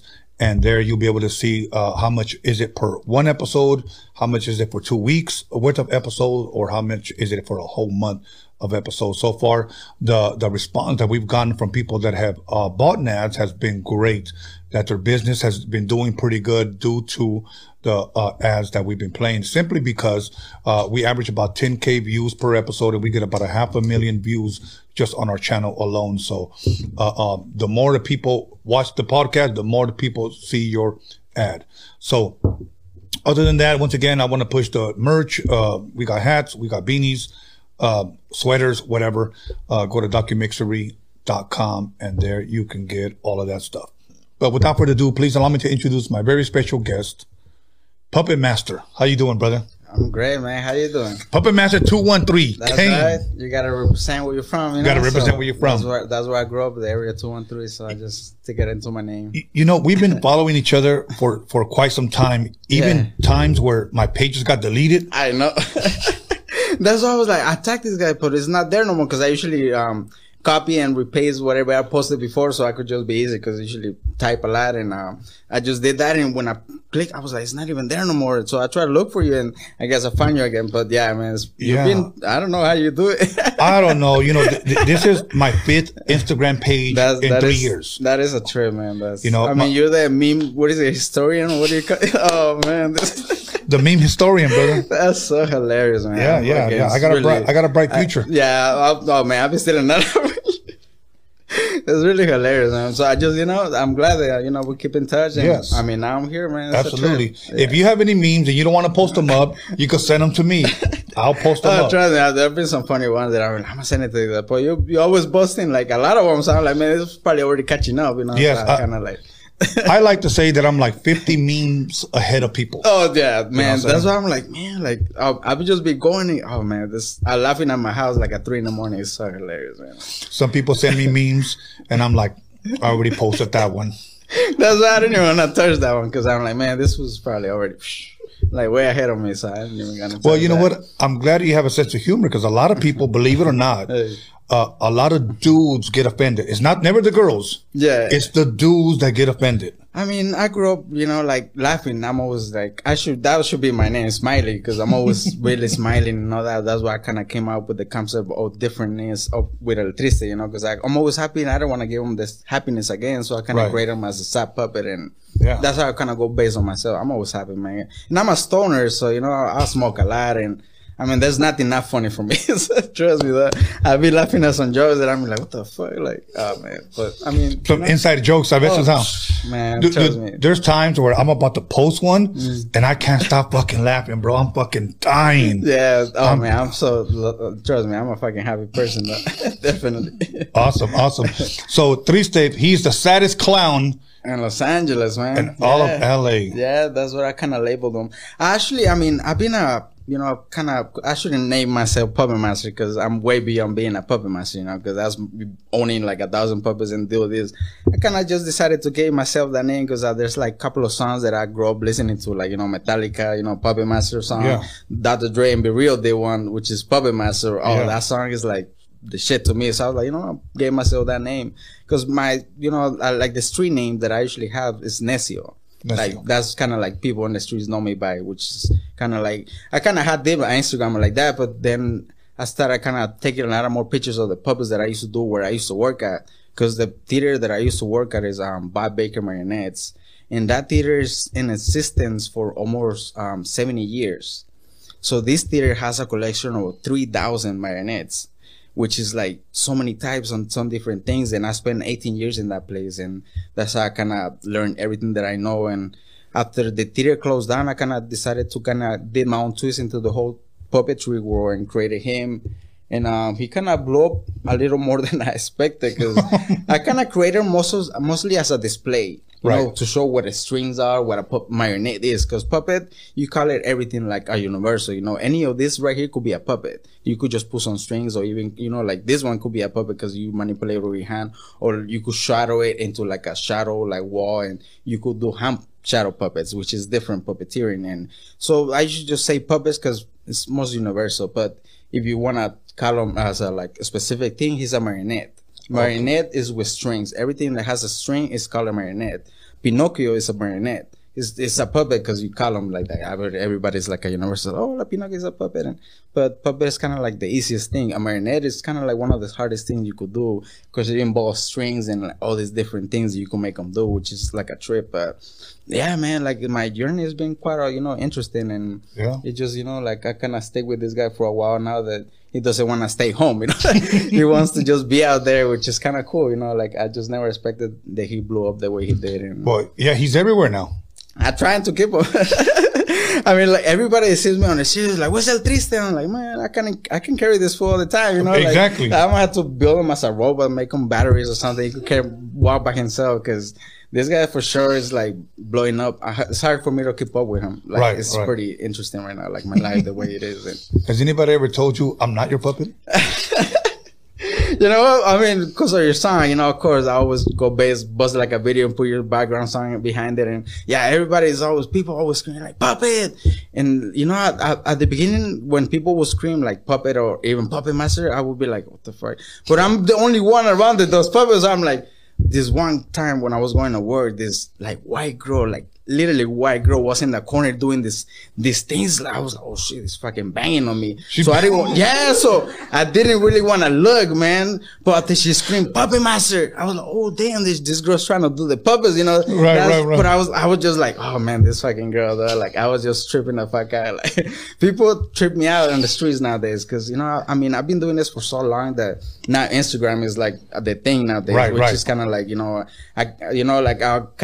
I had that phrase, you know, promote yourself until it pays off. Yeah. Oh, I had that shit in my face. I hear you, you know, like this first episode. So that's what I do. Just promote myself and just post the same picture all the time. And people do hit me up to like do stuff, which is kind of like pretty cool. People like, I have coworkers that follow me. They're like, man, you post the same shit all the time. Like, so that picture, people will hit me up, you know. It's like, I don't care what you say. Yeah, exactly. I just, as long as I get like 1,000 likes in this one picture all the time, like, I mean, why would not, you know? Because always people that come new at the time. I mean, my followers always kind of somehow grow up, but you know, the people that have been following me, and of course they're gonna see them, but the new ones, maybe there's like a maybe new guy that just doing some big things in this one picture that I posted for so long, and now is again hitting me up because of that one. I'm like, hell yeah, I'm gonna post that motherfucker. You know, I don't care. Shit. Trust me, I had that shit in my head since I heard you saying it. So that's hell yeah. Hell yeah. So it's pretty now, if I would have saw a white girl doing this, I would have thought that she's fucking doing voodoo or something on me, bro. I grew up in the hood, so some type of, I'm like, hey, you know, because I don't bang, you know, even though I grew up in the neighborhood, I never banged, and you know, I just never really touched it, even though I kind of picked up the style. Even I hang out with all them, but I just never did, because you know, I got a lot to lose myself, so I didn't really want to get into that. But it was pretty cool, man. Those little moments trip me out all the time, man, which is like, you know, she really tripped me out. I was like, damn, this, like, I was like, oh man, I was really scared. Yeah, man. Shit. You let a girl like, scared him. Like a fucking white girl, and then she screamed Puppet Master, and it just like, I was like, oh shit, like this girl, you know, I guess she followed me. And hell yeah. Kind of like, that'll work. Oh man, it was my life when it comes to Instagram has been a pretty cool. You know what? Now let me ask you this, okay? Yeah. Let's back up a little bit. Today's Sunday. How's your Sunday been, man? My Sunday's great. I usually do work Saturdays and Sundays because I work in a restaurant. I never stopped working since the pandemic hit, so I was kept busy. And yeah, Saturdays and Sundays I work at nights. So right now I could have been at work, but lately there's like a new girl that just gave birth, but she just came back. So I took over her shift. So now she's come back. I'm like, let's just come back again and do those Saturdays and Sundays, which I kind of like do all the events or things that because everything that happens Saturdays and Sundays, and I'm always at work, and I work from like 3 to 10, so it's like in the middle of the day, so I can't really do nothing. So it's like, man, like so right now she's back, I'm like, we'll just take over this, and I just keep adding my sick hours that I've been collecting for a while that I haven't used. So just put like 5 hours for a day, and just, you know, come here now. They, you know, you invited me, and I could do all the things myself too, which I've been working on a lot of things. I have a lot of puppeteer friends, which, you know, like me, and I always help them build things, and they always help me when it comes to like, oh, if I need like El Triste in a music video with other puppets, because I only got 2. They're really expensive, man. These guys are really expensive, and when it comes to building like a real one, it's like $2,000. Wow. The ones that I have manipulated, they weigh more. But you know, you want to build one with eyes and mouth, that's $2,000 that I don't have. I'll build him with like $700. So he's kind of cut down to less than half. Right. That's what, you know, like I'll build him, even though he's not a real marionette. I'm not saying that he's not a real one, because he is, because eventually everything that has strings, it turns into a marionette. The only thing is, he was a doll before that I broke apart. It's just like Yoda. I would broke apart, build his body with a puppeteer, a body, and just put strings on him, but just kept the face because it looks so real. That's the same thing that I did with him. I contacted this lady that particularly do dolls that look like you. If I would have tattoos in my face or in my body, she would make a doll that just have the same tattoos as you. Her name is Miss Reyes Arte, and I kind of collaborated with her by making him, he looked different before. He was bald-headed, he had like a full beard. And I kind of I wanted to make him into like a little clown bum, you know, be on the streets, kind of like, you know, outside, just with his little coronita. Even bought him a little corona right there at La Placita Olvera, which is hilarious. And I put a magnet behind it, so he actually could hold it. He actually, if I put it in his hand. Oh, that's just dope. So he actually holds it. I don't drink myself. He's the drunkie. So it's pretty cool, you know. So he drinks a lot. Yeah, this guy for sure. And he smokes too. Oh, no shit. Yeah, he's kind of has like this tube right here that blows out smoke. And he, you know, just give him the cigarette or blunt and pop it up, you know, which is pretty cool. And a lot of people loves it, which is cool, because I'm a stoner myself, so I had to follow my footsteps. La Smiley right here, she's the cool girl, you know. She had to come today because, you know, we don't want El Triste to misbehave. Yeah, exactly. So, you know, he's on check right now, so that's why he's quiet. ¿Es Mandelón? No. I don't want to say that, you know, but yeah, a lot of girls do really like him a lot. You know, he's a really cute face guy, I guess. Yeah, and, you know, so yeah, it's pretty, you know. That'll work. Okay, now really quick, you a sports guy, man? Because I'm from Tijuana, you know, that's where I'm from. And when I was over there, I love pirates myself. I love pirates since I was younger. And when I was over there, I loved the Buccaneers. Because, you know, I had the pirate ship, and I always used to love them. When I came over here to LA, the neighborhood that I grew up, their name is Crazy Riders. So their logo they picked up, of course, is the Raiders. So I grew up just nothing but Raiders nowadays. So yeah, that's I don't follow sports as much because I didn't even have time. But that's the logo I grew up in. That's the guy, you know, it's always gray and, you know, and silver all the time. So everybody in my neighborhood for sure is always Raiders. So I had to pick it up. I ain't trying to get slapped by picking up somebody else, you know. So yeah, Raiders out there, man. That's good. You know, but mentioning the Buccaneers, they won today. They're going to the Super Bowl. Damn, that's so great. Maybe you can go. You know. Yeah, right now. I'm still in the Raiders wagon, you know. So yeah, I was being a Raider fan for a while since I've been here, because I've been in LA for like close to 19 years now. Okay. How old were you when you came over from Tijuana? Like 13. 13? Yeah, I'm already 32. Now, I know this is kind of a dumb question, but I just want to ask it. How much different was it from living in Tijuana to coming over here to Los Angeles? Oh, man, it's a whole different world, man. Better or good? When it comes to school-wise, it's bad to me. Okay. Because when I came over here to school, like, you had to go to different rooms and like do different, like, it was just so weird for me, you know? Okay. In Tijuana, like, in one room, they would teach you history, math, practically everything in one room. You don't have to go to different ones, which I was like, what the fuck? Like, they're gonna throw me off a lot. When I came here, they gave me the option to like go to middle school or to high school. They're like, if you go to middle school, you got to get to 8th grade and half a year. So in my mind, I was like, oh, I'm gonna go like a year behind, so like that I could maybe learn a little more English. So that's what I did, and I went half a year to this middle school called Burbank Middle School, was in Highland Park. A bus used to pick me up in another high school right here by Sunset and fountain called King, but they didn't have space. So a school bus used to pick me up there and take me to the other high school, and that's what I spent half a year. Graduated on stage and all that, which, I mean, to this point, I didn't even know, because I guess people that spend like 3 years, they didn't even graduate on stage, and I didn't have. I never fucking graduated. Which is a trip. I didn't even. But I mean, once I hit high school, like, everything just went, because I kind of grew up in a neighborhood and all that, and most of my homies went there, so yeah, everything just went. Not saying bad, because I'm still here, but I kind of, just me desvelé, en otros lados, and yeah, I'm still here, which is cool. Did you miss Tijuana a lot when you came over here? Oh, hell yeah, man. The thing about that is just like, I left Tijuana, like, of course my parents told me, oh, we're gonna leave and like go visit your uncles and all that, which I was like maybe next month, and I left maybe like the 2 next days. Wow. So I didn't get to say bye to nobody. That must have hurt. Like, oh man, like it was just devastating because I had nobody's. I mean, I did have, of course, my aunts and things like that, but we lived like way far from each other, so we didn't grow up in the same. So I lost contact to everybody. So to these days, I'm like, man, like I'm thinking what these people might do. But I mean, my neighborhood over there was really bad. My uncles were like in gangs and things like that. So it was a future, and my parents brought me over here to trying to get me away from that. But I got worse in a smarter way. Because over here, you think about it, you're not really that stupid. Over there, you don't give a fuck. Because you fucking, like fucking camionetas all around with fucking people behind it, which is crazy.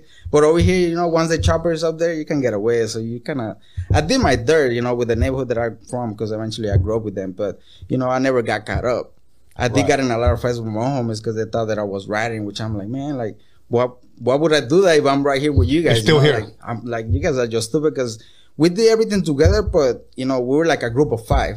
And then this guy will go with another group and get busted. And they would think that most of us, like, will tell him. Like, which I'm like, you did your own thing with your other homies, Like, I don't know what you did with them. Who you got caught up with? Like, you tell me and then we'll see who. I didn't even know these guys, like, what the fuck?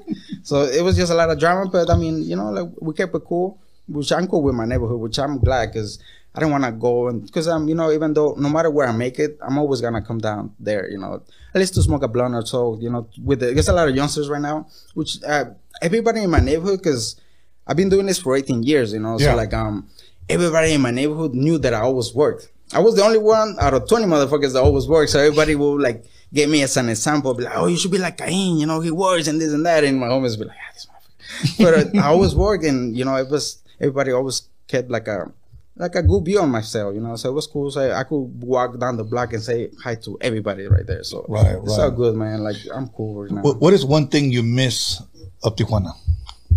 Is there anything? The food?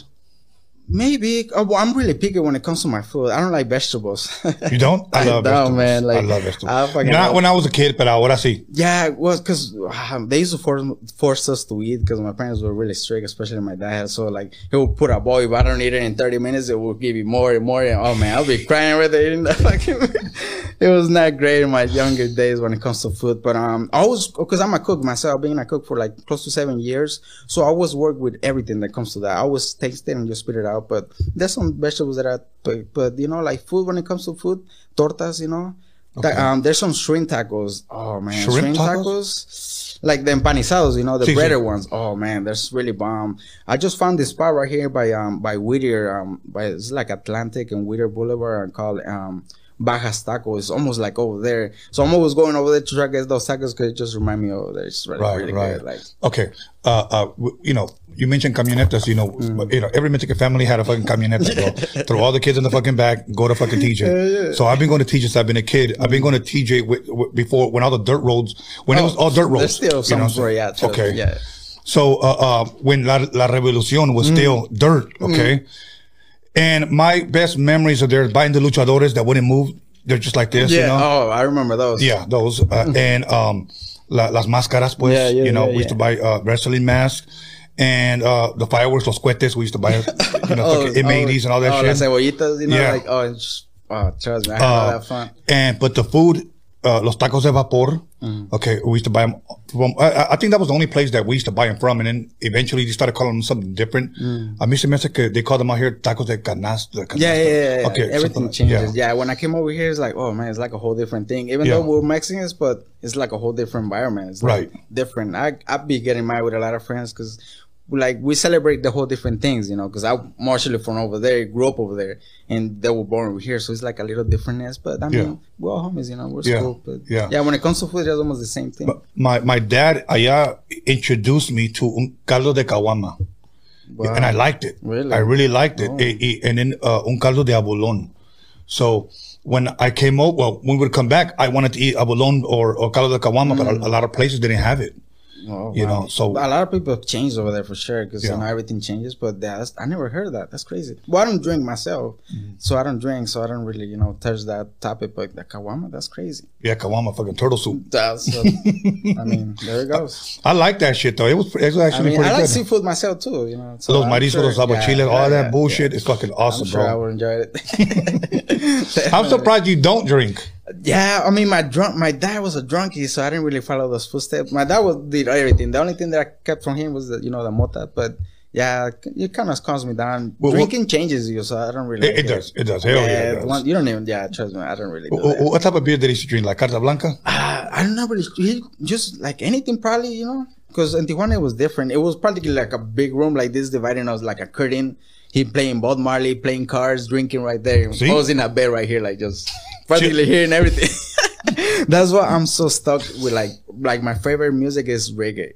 Like reggae. I love reggae music, man. Like because I used to always listen to Bob Marley and this and that. Even though I didn't understand it, because over there you don't understand shit, but just you know, like the vibe they used to, it kind of relaxed me. Once I'm over here, now that I get to speak a little bit of English, I understand the lyrics. ¿Y por eso eres marihuano, pues, será? Oh, man, I'm like, hell yeah, just pick it up. And my uncle used to be a big fan. He would collect everything, memorabilia from all that stuff. Yeah. So I used to always love them, man. You know, one thing that you may not know, or a lot of people do not know, there's a great Bob Marley documentary, I believe on Netflix. A lot of people do not know that Bob Marley's dad was white. Oh yeah. That's a trip. Yeah, it's a trip. Like, I mean, everything that when it comes to like his life is, man, like trying to get killed and all that. Like, I know. He used to have it tough, and I mean, he could still be alive, but you know, his religion didn't allow to do that. Where he he died up, but. I mean, that's his thing, you know. If you ask, okay, look, I'm gonna say something that I read about. I think 2-3 years ago. There was, I believe, we can Google it, okay? Mm-hmm. There's an FBI agent that was dying on his deathbed, and he confessed that he was ordered to kill Bob Marley. Wow, I didn't even know that. That's public knowledge, so you guys can look that up. Man, on his deathbed. He was singing a lot of things that was happening, especially over there, because the Alpha was, and then he's trying to bring everything up, and he probably put everything on the map. He probably put his time on the map, which is great, and I really admire him for sure. Yeah, I love his music. I love Bob Marley's music. Yeah, definitely. Now, but the reason why that guy, como se dice, like confessed, supposedly, if you read his article, excuse me, he said that he was ordered to befriend him, to become his close friend. Oh, shit. And he was. And he said it got to the point where Bob Marley trusted this guy like into his home and into everything. And he said, and when it came time for me to do what I had to do, he goes, it still hurts me even till today. Now, whether that story is true or not, that article is up and people can read it. That's crazy, man. Yeah, I mean, bro. How can you live with that shit? Especially somebody that is like, I mean, his music probably changed a lot of people's life. Just listening to it and all that. It's just amazing. Supposedly, they were saying that his music was uniting too many people. His message was uniting too many people. And supposedly, the government was afraid of that he was becoming too powerful. So they shut him down. Yeah. I mean, shit happens. I mean, well, think about this for a second. Just think about this. Eazy-E dies, okay? A rapper known all over the world. Yeah. Okay. Tupac dies. A rapper known all over the world. Biggie dies, and they all die within 1 year apart from each other.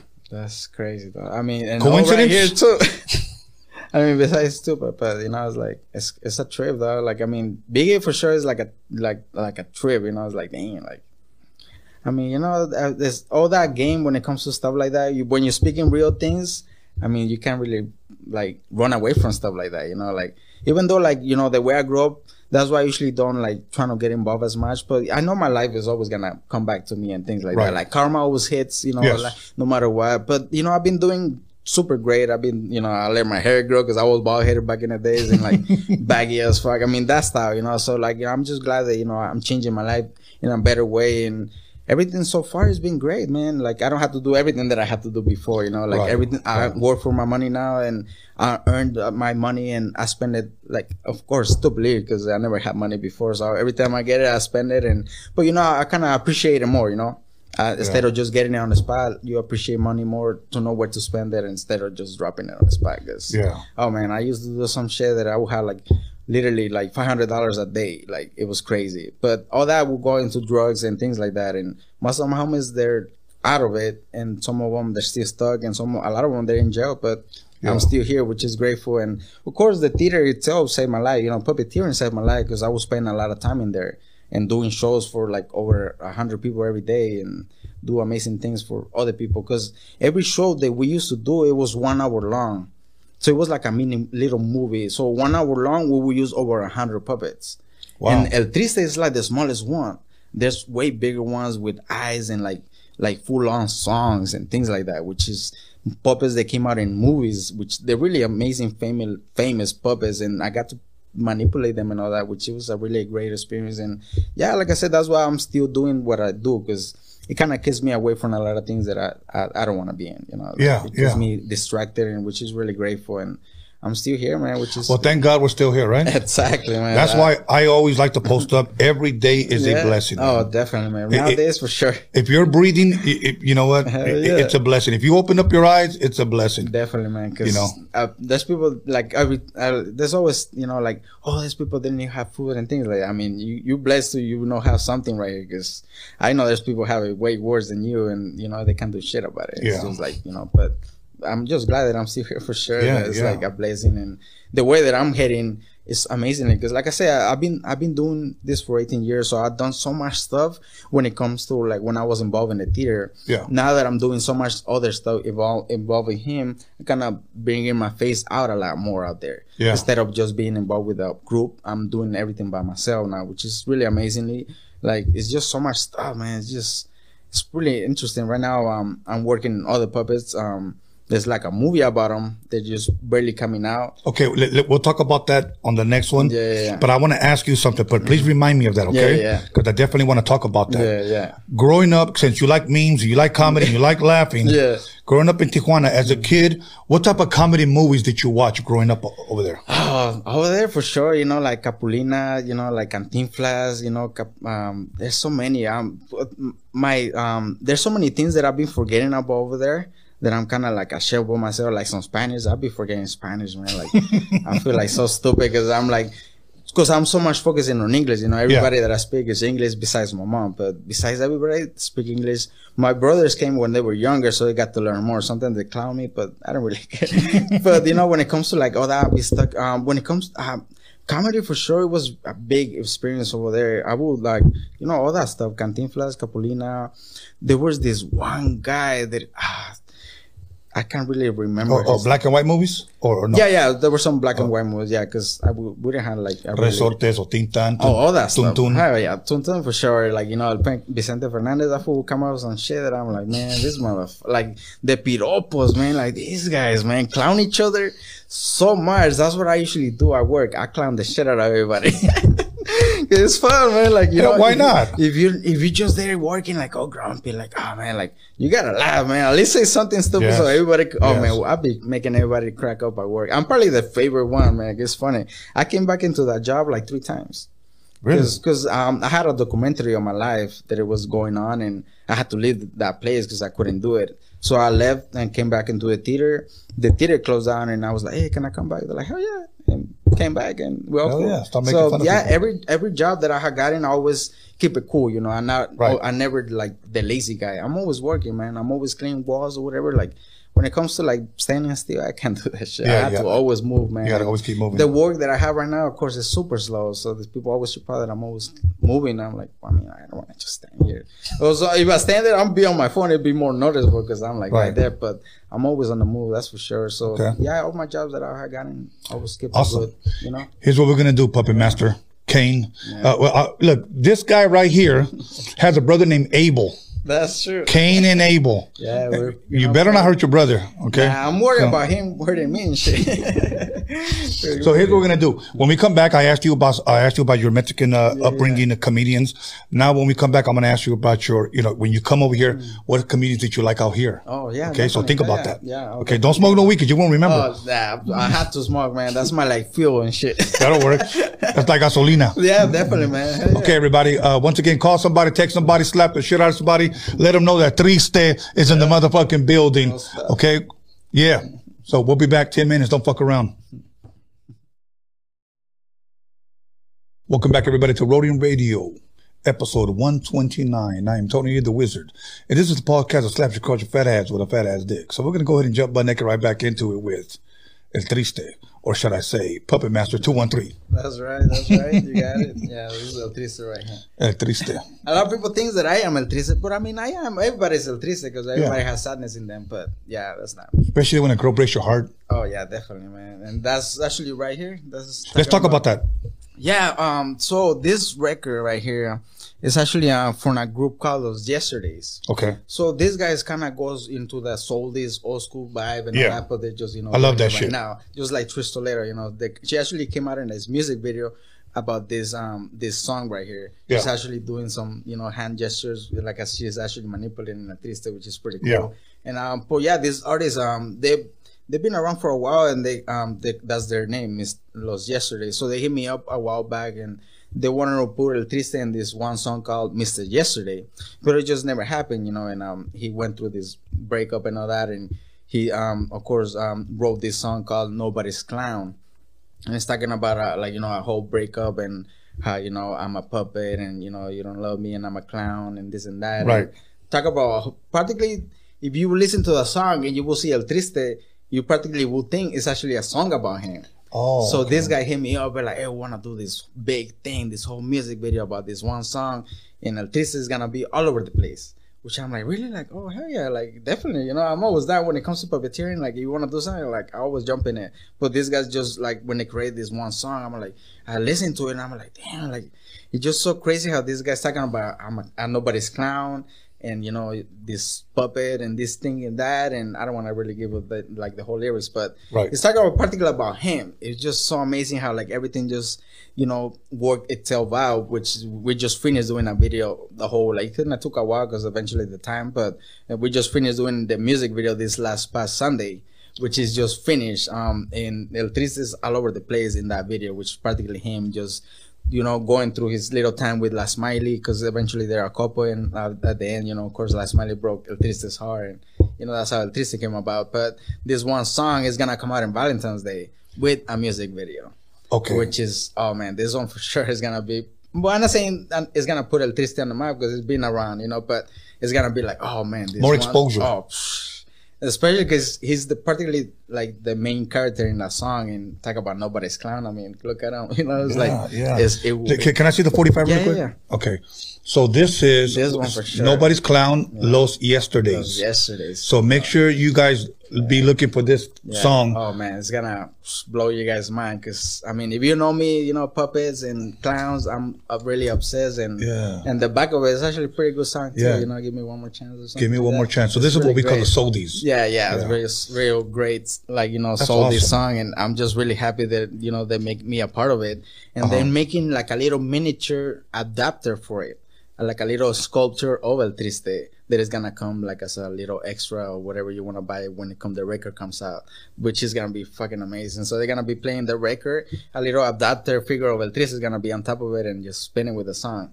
So they're going really crazy on it. So I'm really excited, and I'm just can't post nothing about it, because eventually, I even have to talk to them because, hit me up like, hey, can I promote this? They're like, oh yeah, man. But just, eventually, but I mean, time flies, man, and it's coming real soon. So, definitely, this one for sure is gonna put me out there a little more and get me more jobs. Pretty soon, you're gonna have people tattooing El Triste. Talking about tattoo, I mean, there's actually one girl that tattooed actually El Triste's name right here.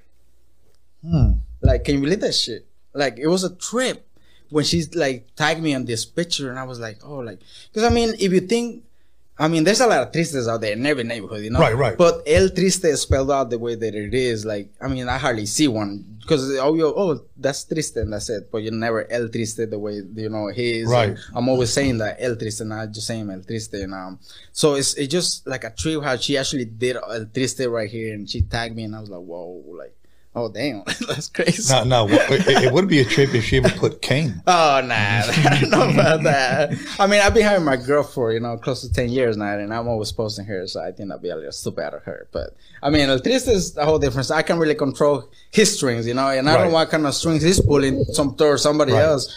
That's his life. But or somebody's probably pulling his string. There we go. So, it's just amazing, man. Like, people always, like, making drawings about him.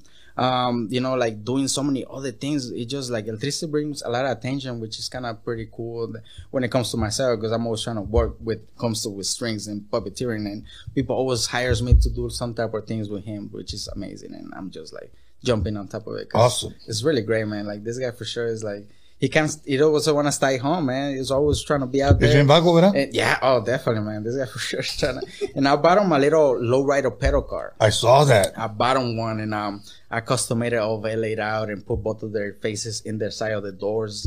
And right now I took it back because I wanted to make it into like a more lowrider style. Yeah. Because the one that he had, it was normal, like a normal pedal car for a little kid. But eventually, if it's for a puppet, I had to custom it in a way that it's gonna fit him. So I took it back, and oh man, this one for sure is gonna probably bring awards, man, because there's competitions of little pedal cars, which I'm like tripping out, because now that I own one, I'm like not digging into it, but I've seen some fucking Instagram is like a trip. So one time you talk about something, there's things that comes out about it. Yeah. I'm like, what the fuck? Like, yeah. I mean, Instagram for sure is like a fucking spy for sure. But like I've been talking about discerning things, like, and then things will come out of it. So if I say naked ladies, I'm sure. I'm sure that once you go into your search, man, I'm sure everybody's twerking that motherfucker. Like, it's a trip, man. Like, I'm like, that's all they do, man. Like, to tell the truth, one guy told me about this app called TikTok, right? Right. And this guy was like, I just posted one video and I got 10,000 views. I was like, really? Like, what the fuck? So I posted one, and I went like over 100 views, like 100, like 1,000 views. And I was like, what the fuck? Like, oh shit. So I keep posting it. But once you go in, there's these girls doing challenges. That's all they do, which I'm like, what the fuck? Like, so I don't really post. I post like once a month. What kind of twerk challenges or lo que sea? Everything. I don't know what kind of trend. I guess every song comes with a challenge nowadays, I guess, which is like a trip, man. Like, I'm like, man, like, yeah. I just have it because of this guy. But like I said, I only post like once a month because not really. I'm mostly in Instagram because I'm managing she actually 3 pages because El Triste has his own page and Last Miley has her own page because she's gonna eventually come. I hardly take her out because she's a little messy, but eventually she's gonna bring into her own fan base. Because when I created her, girls were doing like little what do you call this? Not challenges. They were makeup tutorials of her face. Really, her face is kind of unique. She has El Triste tatted up right here. Oh, she's in love. Yeah, so she's she has a little heart. So she has a unique style of hair and the hairdo and like the rose. So girls were doing like the makeup and all that, doing El Triste, adding the rose in that motherfucker, which I was like, what the? Like more than 10 girls. Like as soon as I posted the first picture of her, because I was like, oh, I might introduce El Triste's girlfriend, and I put a Smiley 213 and girls sending me videos. I'm like, hey, look, I did this. I was like, oh shit, like what the fuck? Is El Triste, is he overprotective? Is celoso el güey? I mean, he is, but I mean, he doesn't have nothing that kind of ties him into Last Miley. I might have to tattoo maybe like her lips or something. Like making sure that he's taken, but yeah, I mean, Last Miley, trust me, everybody want to fuck with Last Miley, man. Like, I'm sure she gets down. And I mean, El Triste is always packing, man. Like, I'm always buying little things like this little shotgun. Yeah. I don't know. It's actually a lighter. Yeah. Like, it's a trip. You don't want to like a little knife that I found him. And like, if you, right here, he has a new pants that I added pockets to it. It was actually, like. Oh, hell yeah. Like, no, trust me, man. This fool's. Pistolero el güey. This fool's not messing around. Like at all. Oh shit! So like, trust me. Did you hold it up so they can see? Hold it up. This is not like all Last Miley give it to him. Like Last Miley, these are her gifts. They gave it to him, so he's like, this is kind of like a fuck around. If I give you this, you already know what's coming to you. And they're pretty cool. They're actually little knives that I found. I was like, what the fuck? I can't believe people will make knives out of little guns. And being him that small, I was like, man, I'm always buying little things. I mean, like, I Right. shouldn't, because I'm always spending money, like, not saying dumb things, but little things like that, you know. It's like always buying little things for these guys. It's like my kid, because I don't have kids myself, so this guy is always kind of taking my money. Now let me ask you this. Yeah. Anybody ever try to rip them off or try to walk away with them or let me see it? And Well, you know, when it comes to like puppets, because at the theater we have puppets that were like over 60 years old, like puppets that were really fragile, even though we make them do all the certain crazy moves, but they're meant to do that stuff. But if you come and grab them like this, that's like a big no-no, because I mean, eventually you leave your fingerprints, and these guys are like really unrepressible, because the way they are, that's the way they're gonna be. They're not changing or nothing like that.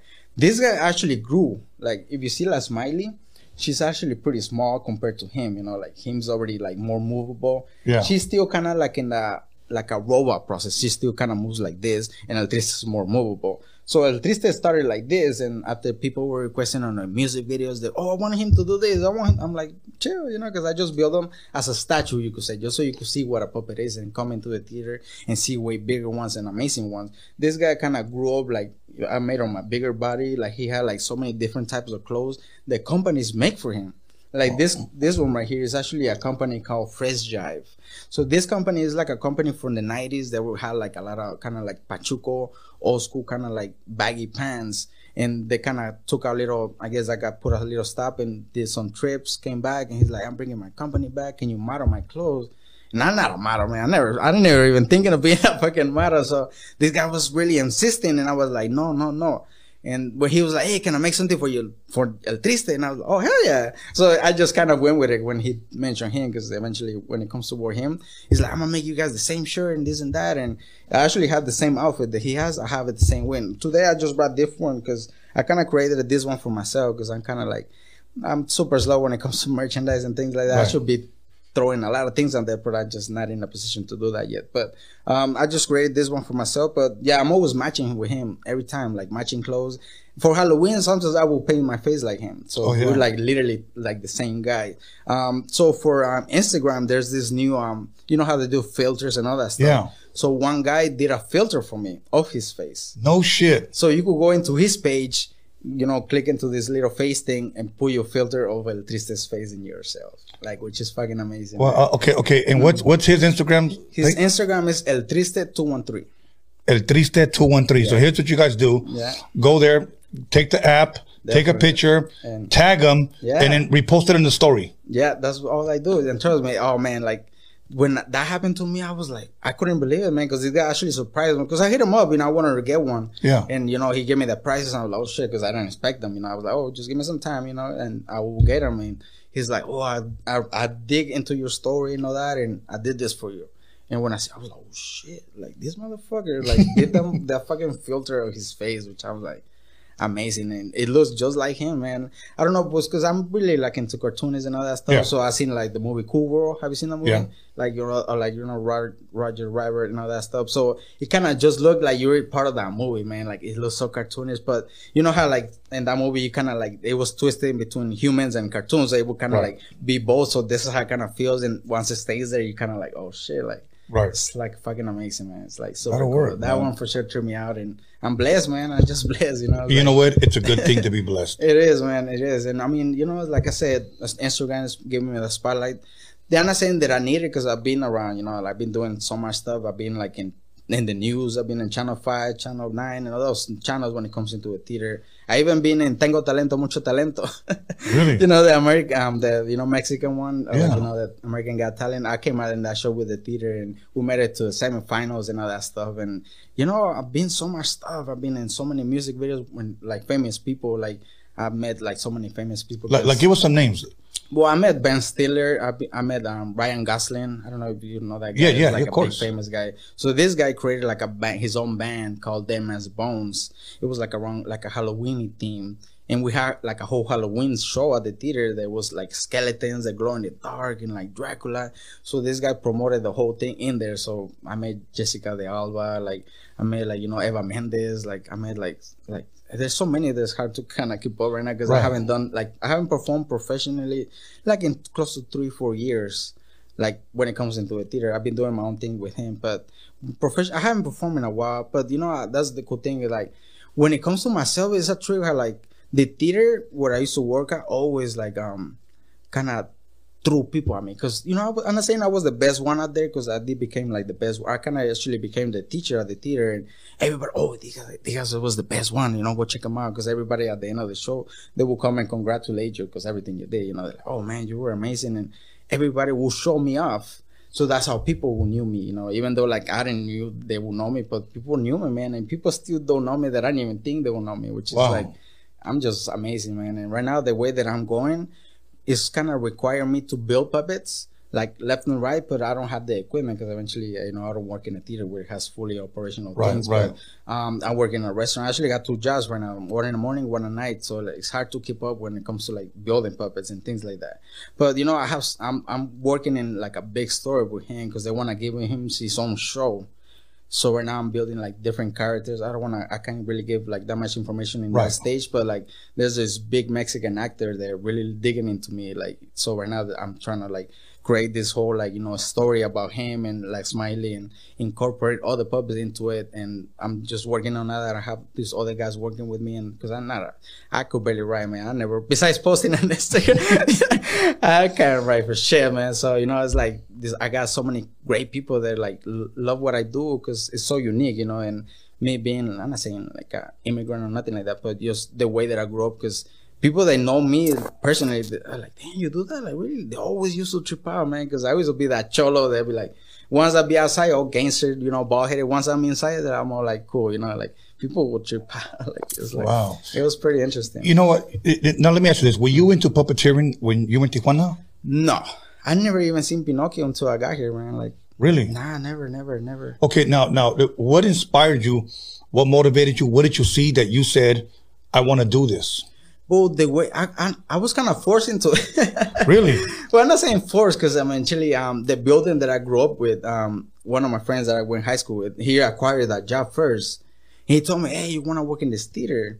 And in my mind, I thought it was a movie theater. So I was like, hell yeah, I'm going to be looking at free movies all the time.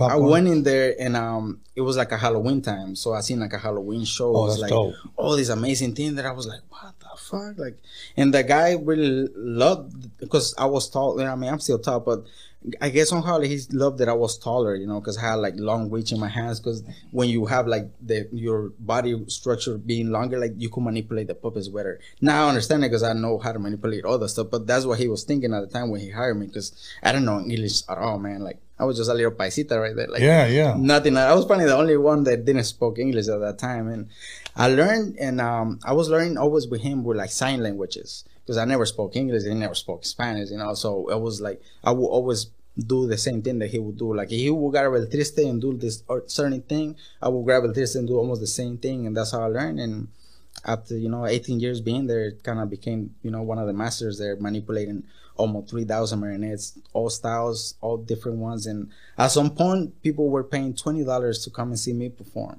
Really? It was really amazing, like wow. The experience, man, that I had. Like, people, especially because they were all white people, you know, nothing but like you know, like we had like Monday to Friday, we had like a lot of school field trips. So that's when, you know, Raza would come into the theater and see like a show, because they were school field trips. But Saturdays and Sundays were always for the open public, and that's why like most of the rich people would come, and, you know, donations and left and right, and always like give them a backstage tour, and always rotate everything to me, you know, which it was.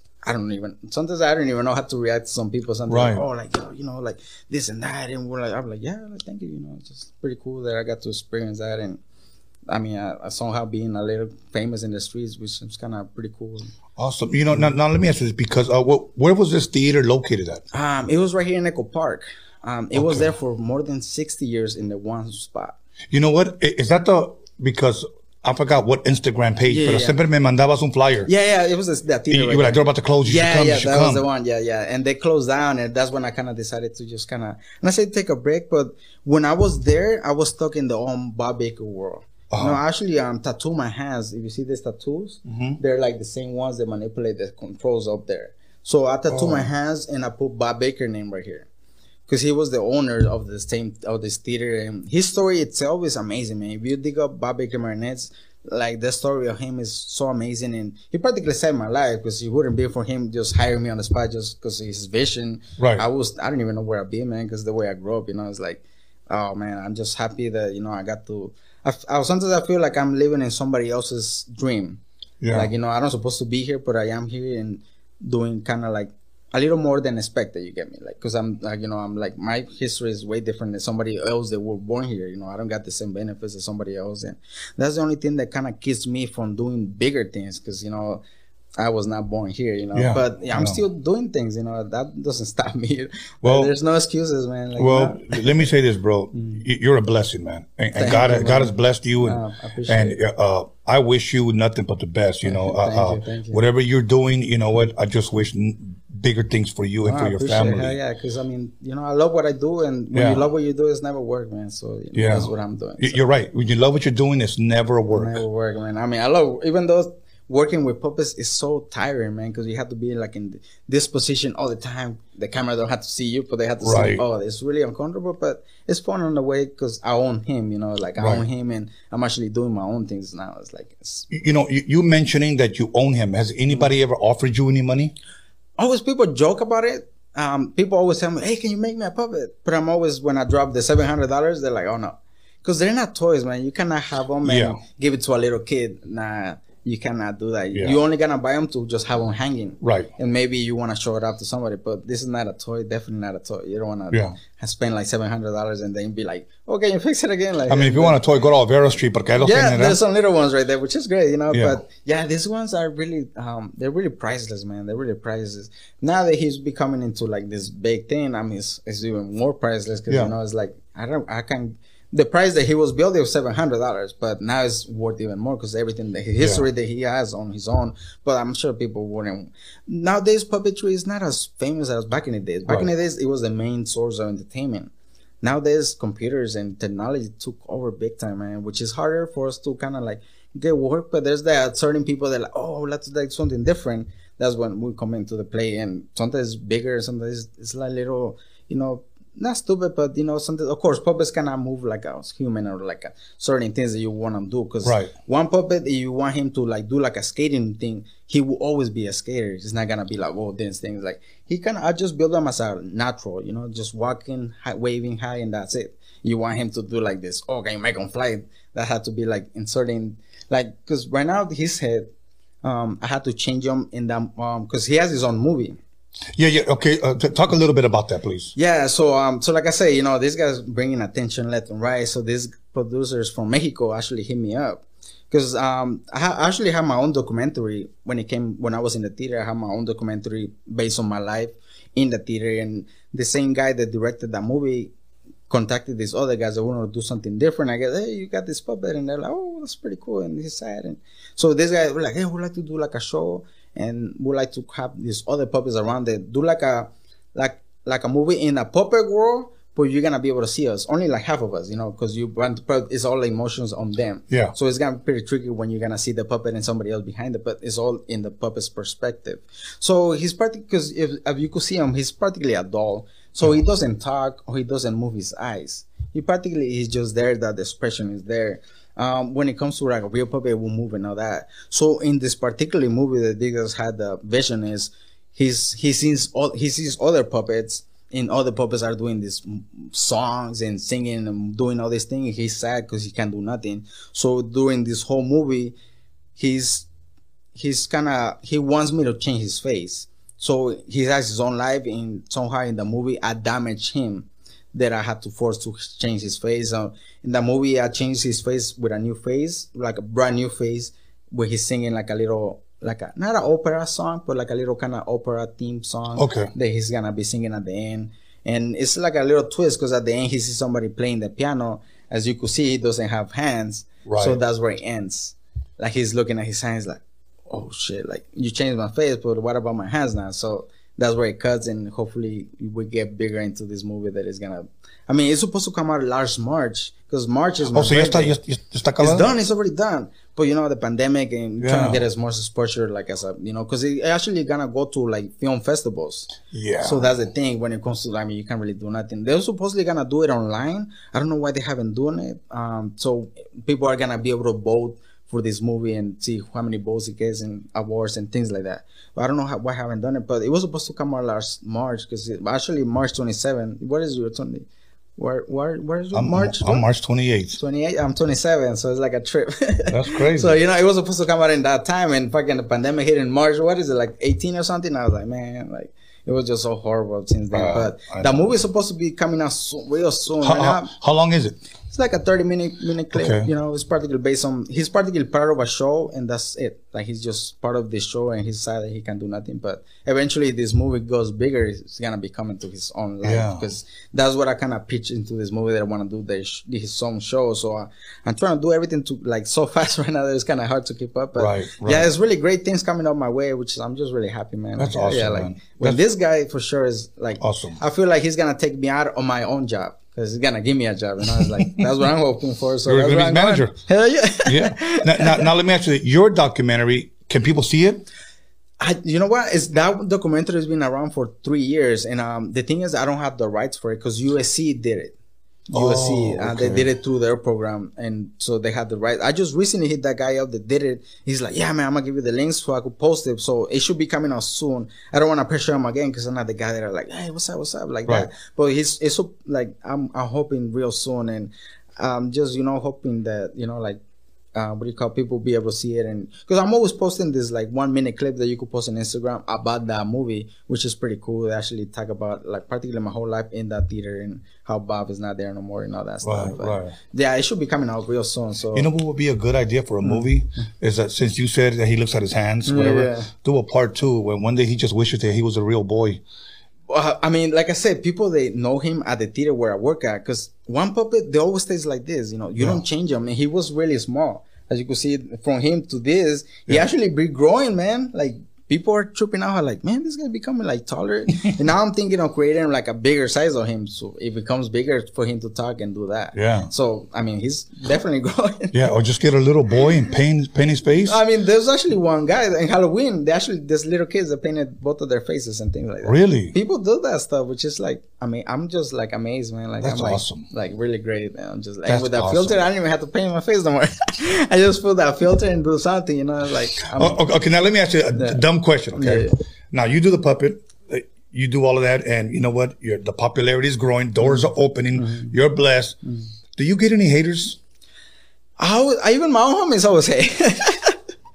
Because I grew up with a lot of gangsters, and when I would tell them I work with puppets, they're like, "What the fuck are you playing with toys? Like, motherfucker, like you stupid." That was always clown me, but I never let that get over me, And I never had a hater like me personally knowing that you hate me besides Instagram, because eventually Instagram, these motherfuckers just come out of nowhere and keyboard warriors. Oh yeah, this motherfuckers. But besides that, nah, man. I mean, I don't give nobody a reason for them to hate me because I'm doing my own thing. Right. I'm doing like something different that you probably never seen before. I mean, yeah, I am playing with toys or like Chucky. I seen Chucky right there. I could just put strings in that foot and you can go a battle right here. But when it comes to this, I mean, I love doing Chucky. I love, like I said, I have these controls in my hands that makes me the puppet master. So I'm not gonna stop doing what I do, and this is just a reminder to just keep doing stuff like this. I just don't have the money to create more stuff, but trust me, man, like so it's coming. Oh, right now I'm working on, Fool's Gone Wild, right? Yeah. Okay, let's talk about that. This motherfuckers, these guys blew up like oh man, they're so amazing and they're so hilarious, So right now I'm actually building like a little mystery puppet, that main character from them. I'm building like a little mini puppet of that guy. So, it's all like kind of like the way I see is, like I said, a promotion, because eventually people are going to see the puppet, like, what else can you do? And I mean, I'm always involved in puppets and that's all I want to do. And when I do this one character, because I know that guy personally, and I gave him one of his first little flushing dolls that he had all around, because he has his own flushing doll and all that. Before he had that one, I gave him this one bald-headed clown that he had always all around, and he called it Little Mystery, which was hilarious. And now he has his own, which is amazing. And I'm like, I want to make a puppet of this guy. That's so awesome, I could get that exposure and all that. And I mean, and this guy's a story. I mean, this guy smokes and all that. Like, it's just like, I'm just in my own field, That's dope, man. Yeah, so it's dope. This guy's for sure is gonna. Now, you ever post up a picture of them and then some dude like hits up on Instagram? Fuck your doll. Always, man. Always. Really? Yeah. Okay, I was just joking. Like, no, they do. But I always tell them they're not dolls, they're marionettes. Which is fuck America. Yeah. They always like this guy always playing. Damn, a guy hating on a doll. I mean, maybe I don't know, man. I guess that's their thing, But yeah, trust me, I always had haters for sure. But I mean, like, I can't do nothing about it, you know. El triste es chinga tu madre, culero. I mean, he has his own page, so it's like his own little things. Like there's like some people that don't follow me because eventually, you know, I feel like since we have similar followers, the same people follow us. Right. Well, this guy gave more followers than me, and like, which is I'm tripping. Like TV news are following this guy, which I'm like. TV news? Yeah, like TV news, like Channel 4 follows this guy. Wow. Like Channel like 7. I'm like, what the fuck? Like, yeah, because sometimes I go through like and see followers because I'm like, damn, this guy really getting that many followers. It's crazy, man. Like sometimes I feel like deactivating his account, so trying to keep up with him because it's like really blowing up right now, and I'm just really happy, you know. Like hell yeah, awesome. Like he's just my own little homie, you know. Awesome, bro. Awesome, man. You know what? Like I said, I wish you nothing but the best. No, man. I appreciate blessings it, man. upon blessings. I mean, this is a blessing right here, being here with you, man. Because I'm always, you know, I'm not saying trying to get your attention because eventually, you know, we'll be talking and all that. But, you know, just being here, you know, talking to you and all that's super fun, man. And I reached out to you, huh? That's why I'm tripping. I was like, oh shit. Like, I was smoking a blunt literally when you hit me. I was like, am I tripping? I was like, oh shit. Like, damn. Like, you looked at the blunt like, yeah, I was tripping. I even told my girl, like, call me because we're going.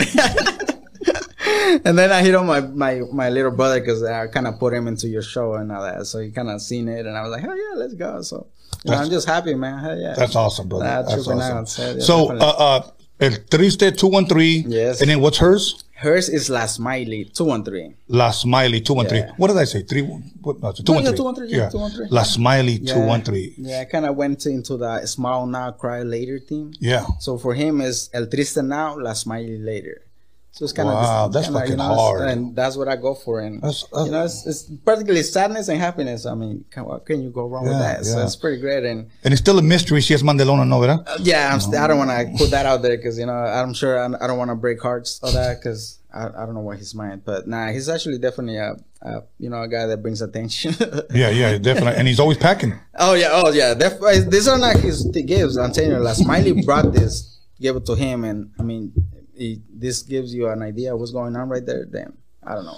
Awesome, brother. Well, listen, at this time, anything I didn't ask you, anything you want to bring up, anything you want to promote? You know, particularly, you know, everything you asked me. I mean, definitely this one is going to come out soon. And everything that I promote is particularly him, you know, just follow the little homie, you know, check his out because everything that I post is about him and all that. And I just buy myself a camera right now because everything I usually go based on people taking pictures of me and all that. So, I mean, I have the motto right here. What do I need other people? So I just recently got myself a camera and I'm going to be posting way more stuff because I post like 10 pictures a day. I don't really care. Right. So now it's going to be even more on my own work. I don't have to tag, you know, audiences and things like that. Because I don't mind promoting other people, you know, because I'm always like, hey, send me stuff. I promote you guys, you know. I don't mind. Because sometimes people that like come out like, hey, like they will think that I won't reply because I do reply to everybody, you know. I'm really like, if it comes to like, if the conversation goes like into a boring way, nothing's gonna come out of it. I just won't reply no more because it's like, hey, how you doing? And I'm like, oh, cool. How you doing? Like that's it. But if you, hey, I want to do something, like, oh, that kind of interests me more, you know. So don't just text me like some how you doing things. Just text me you want to do something like that. You could bring more of my attention because this guy for sure is going everywhere right now, and the more out there is, the better, you know. Hopefully, you start touring Europe and Japan. Japan definitely because I love Japanese animation. I really love the whole Japanese culture and and they love us too. Yeah, so they love Chicano culture big time. So it's like, you know, it's like definitely going over there. Oh yeah, Dre, man. And awesome, I mean, going back to Tijuana will be like. That'll be dope. So, you know, it's definitely coming, man. We're no rush right here, even though I've been doing this. I'm not rushing, man. I'm just taking it as we go and one day at a time. Yeah, definitely. So awesome. So at this time, brother, any shout outs you want to give? Go for it. Yeah, well, I mean, you know, shout out to everybody that actually fucks with me because, you know, not a lot of people even knows me or things like that. But, you know, shout out to my girlfriend, Myra, because, you know, she's the one that takes me everywhere. Without her, I wouldn't be nowhere. You know, my little homie, my little brother, Abel, came through today, you know, showing up was the love. And I mean, I do have so many friends, you know. Shout out to everybody that just follows me, fucks with me. It's hard to keep up with everybody, so I don't want to say particular names besides the people that I brought. But I'm just really happy to be here, and, you know, thank you for bringing me, man. I'm really grateful, and shout out to, you know, those yesterdays because this project right here is the most amazing thing that I've done so far. So I'm just really happy, and definitely check them out. Awesome. Well, it's safe to say, brother, that this won't be the last time. Okay. Oh, that you're coming. I'm glad, man. I'm glad. You're more than welcome you know, to come. I'm always through. down to, you know, do things. When it comes to Yumbo, El Triste, I'm always there, man. So I'm happy that you're like, bring your puppets, man. Like, hell yeah. Like, hell yeah. done, Hell yeah. you know, Bring your show 'em puppet. I'm not your puppet. They really So- are. We got to do something with that song, man. No, Traveling. we will. I'm already thinking about something. I'm just got an So, idea. So At this time, first and foremost, I want to thank Jose Homicide. yeah, definitely. I want to thank you, Puppet Master 213, Cain, and Abel. Cain, yeah. So, and I want to thank everybody for tuning in. Everybody who liked, subscribed. We went to actually another 100 subscribers. So thank everybody for watching. If you're not watching live, maybe tomorrow. Much love, much respect to you guys. Everybody on the live chat. We got the Roadium Radio Warriors on the live chat, and give a shout out to the Fools community, and also to Anthony running shit. Also to Alex Cervantes Enterprise. Also to my son, B. Scalens, for helping me promote this shit. And if I didn't mention you, it's because I just didn't mention you. I forgot probably. So with that being said, Wednesday, we got another double feature. You're not going to want to miss that. We got a dope female coming through. We got 2 dope artists coming through. So make sure you guys tune in. All right. So other than that, God bless you guys, brother. God bless you. You know what? We'll see you guys Wednesday, and we out.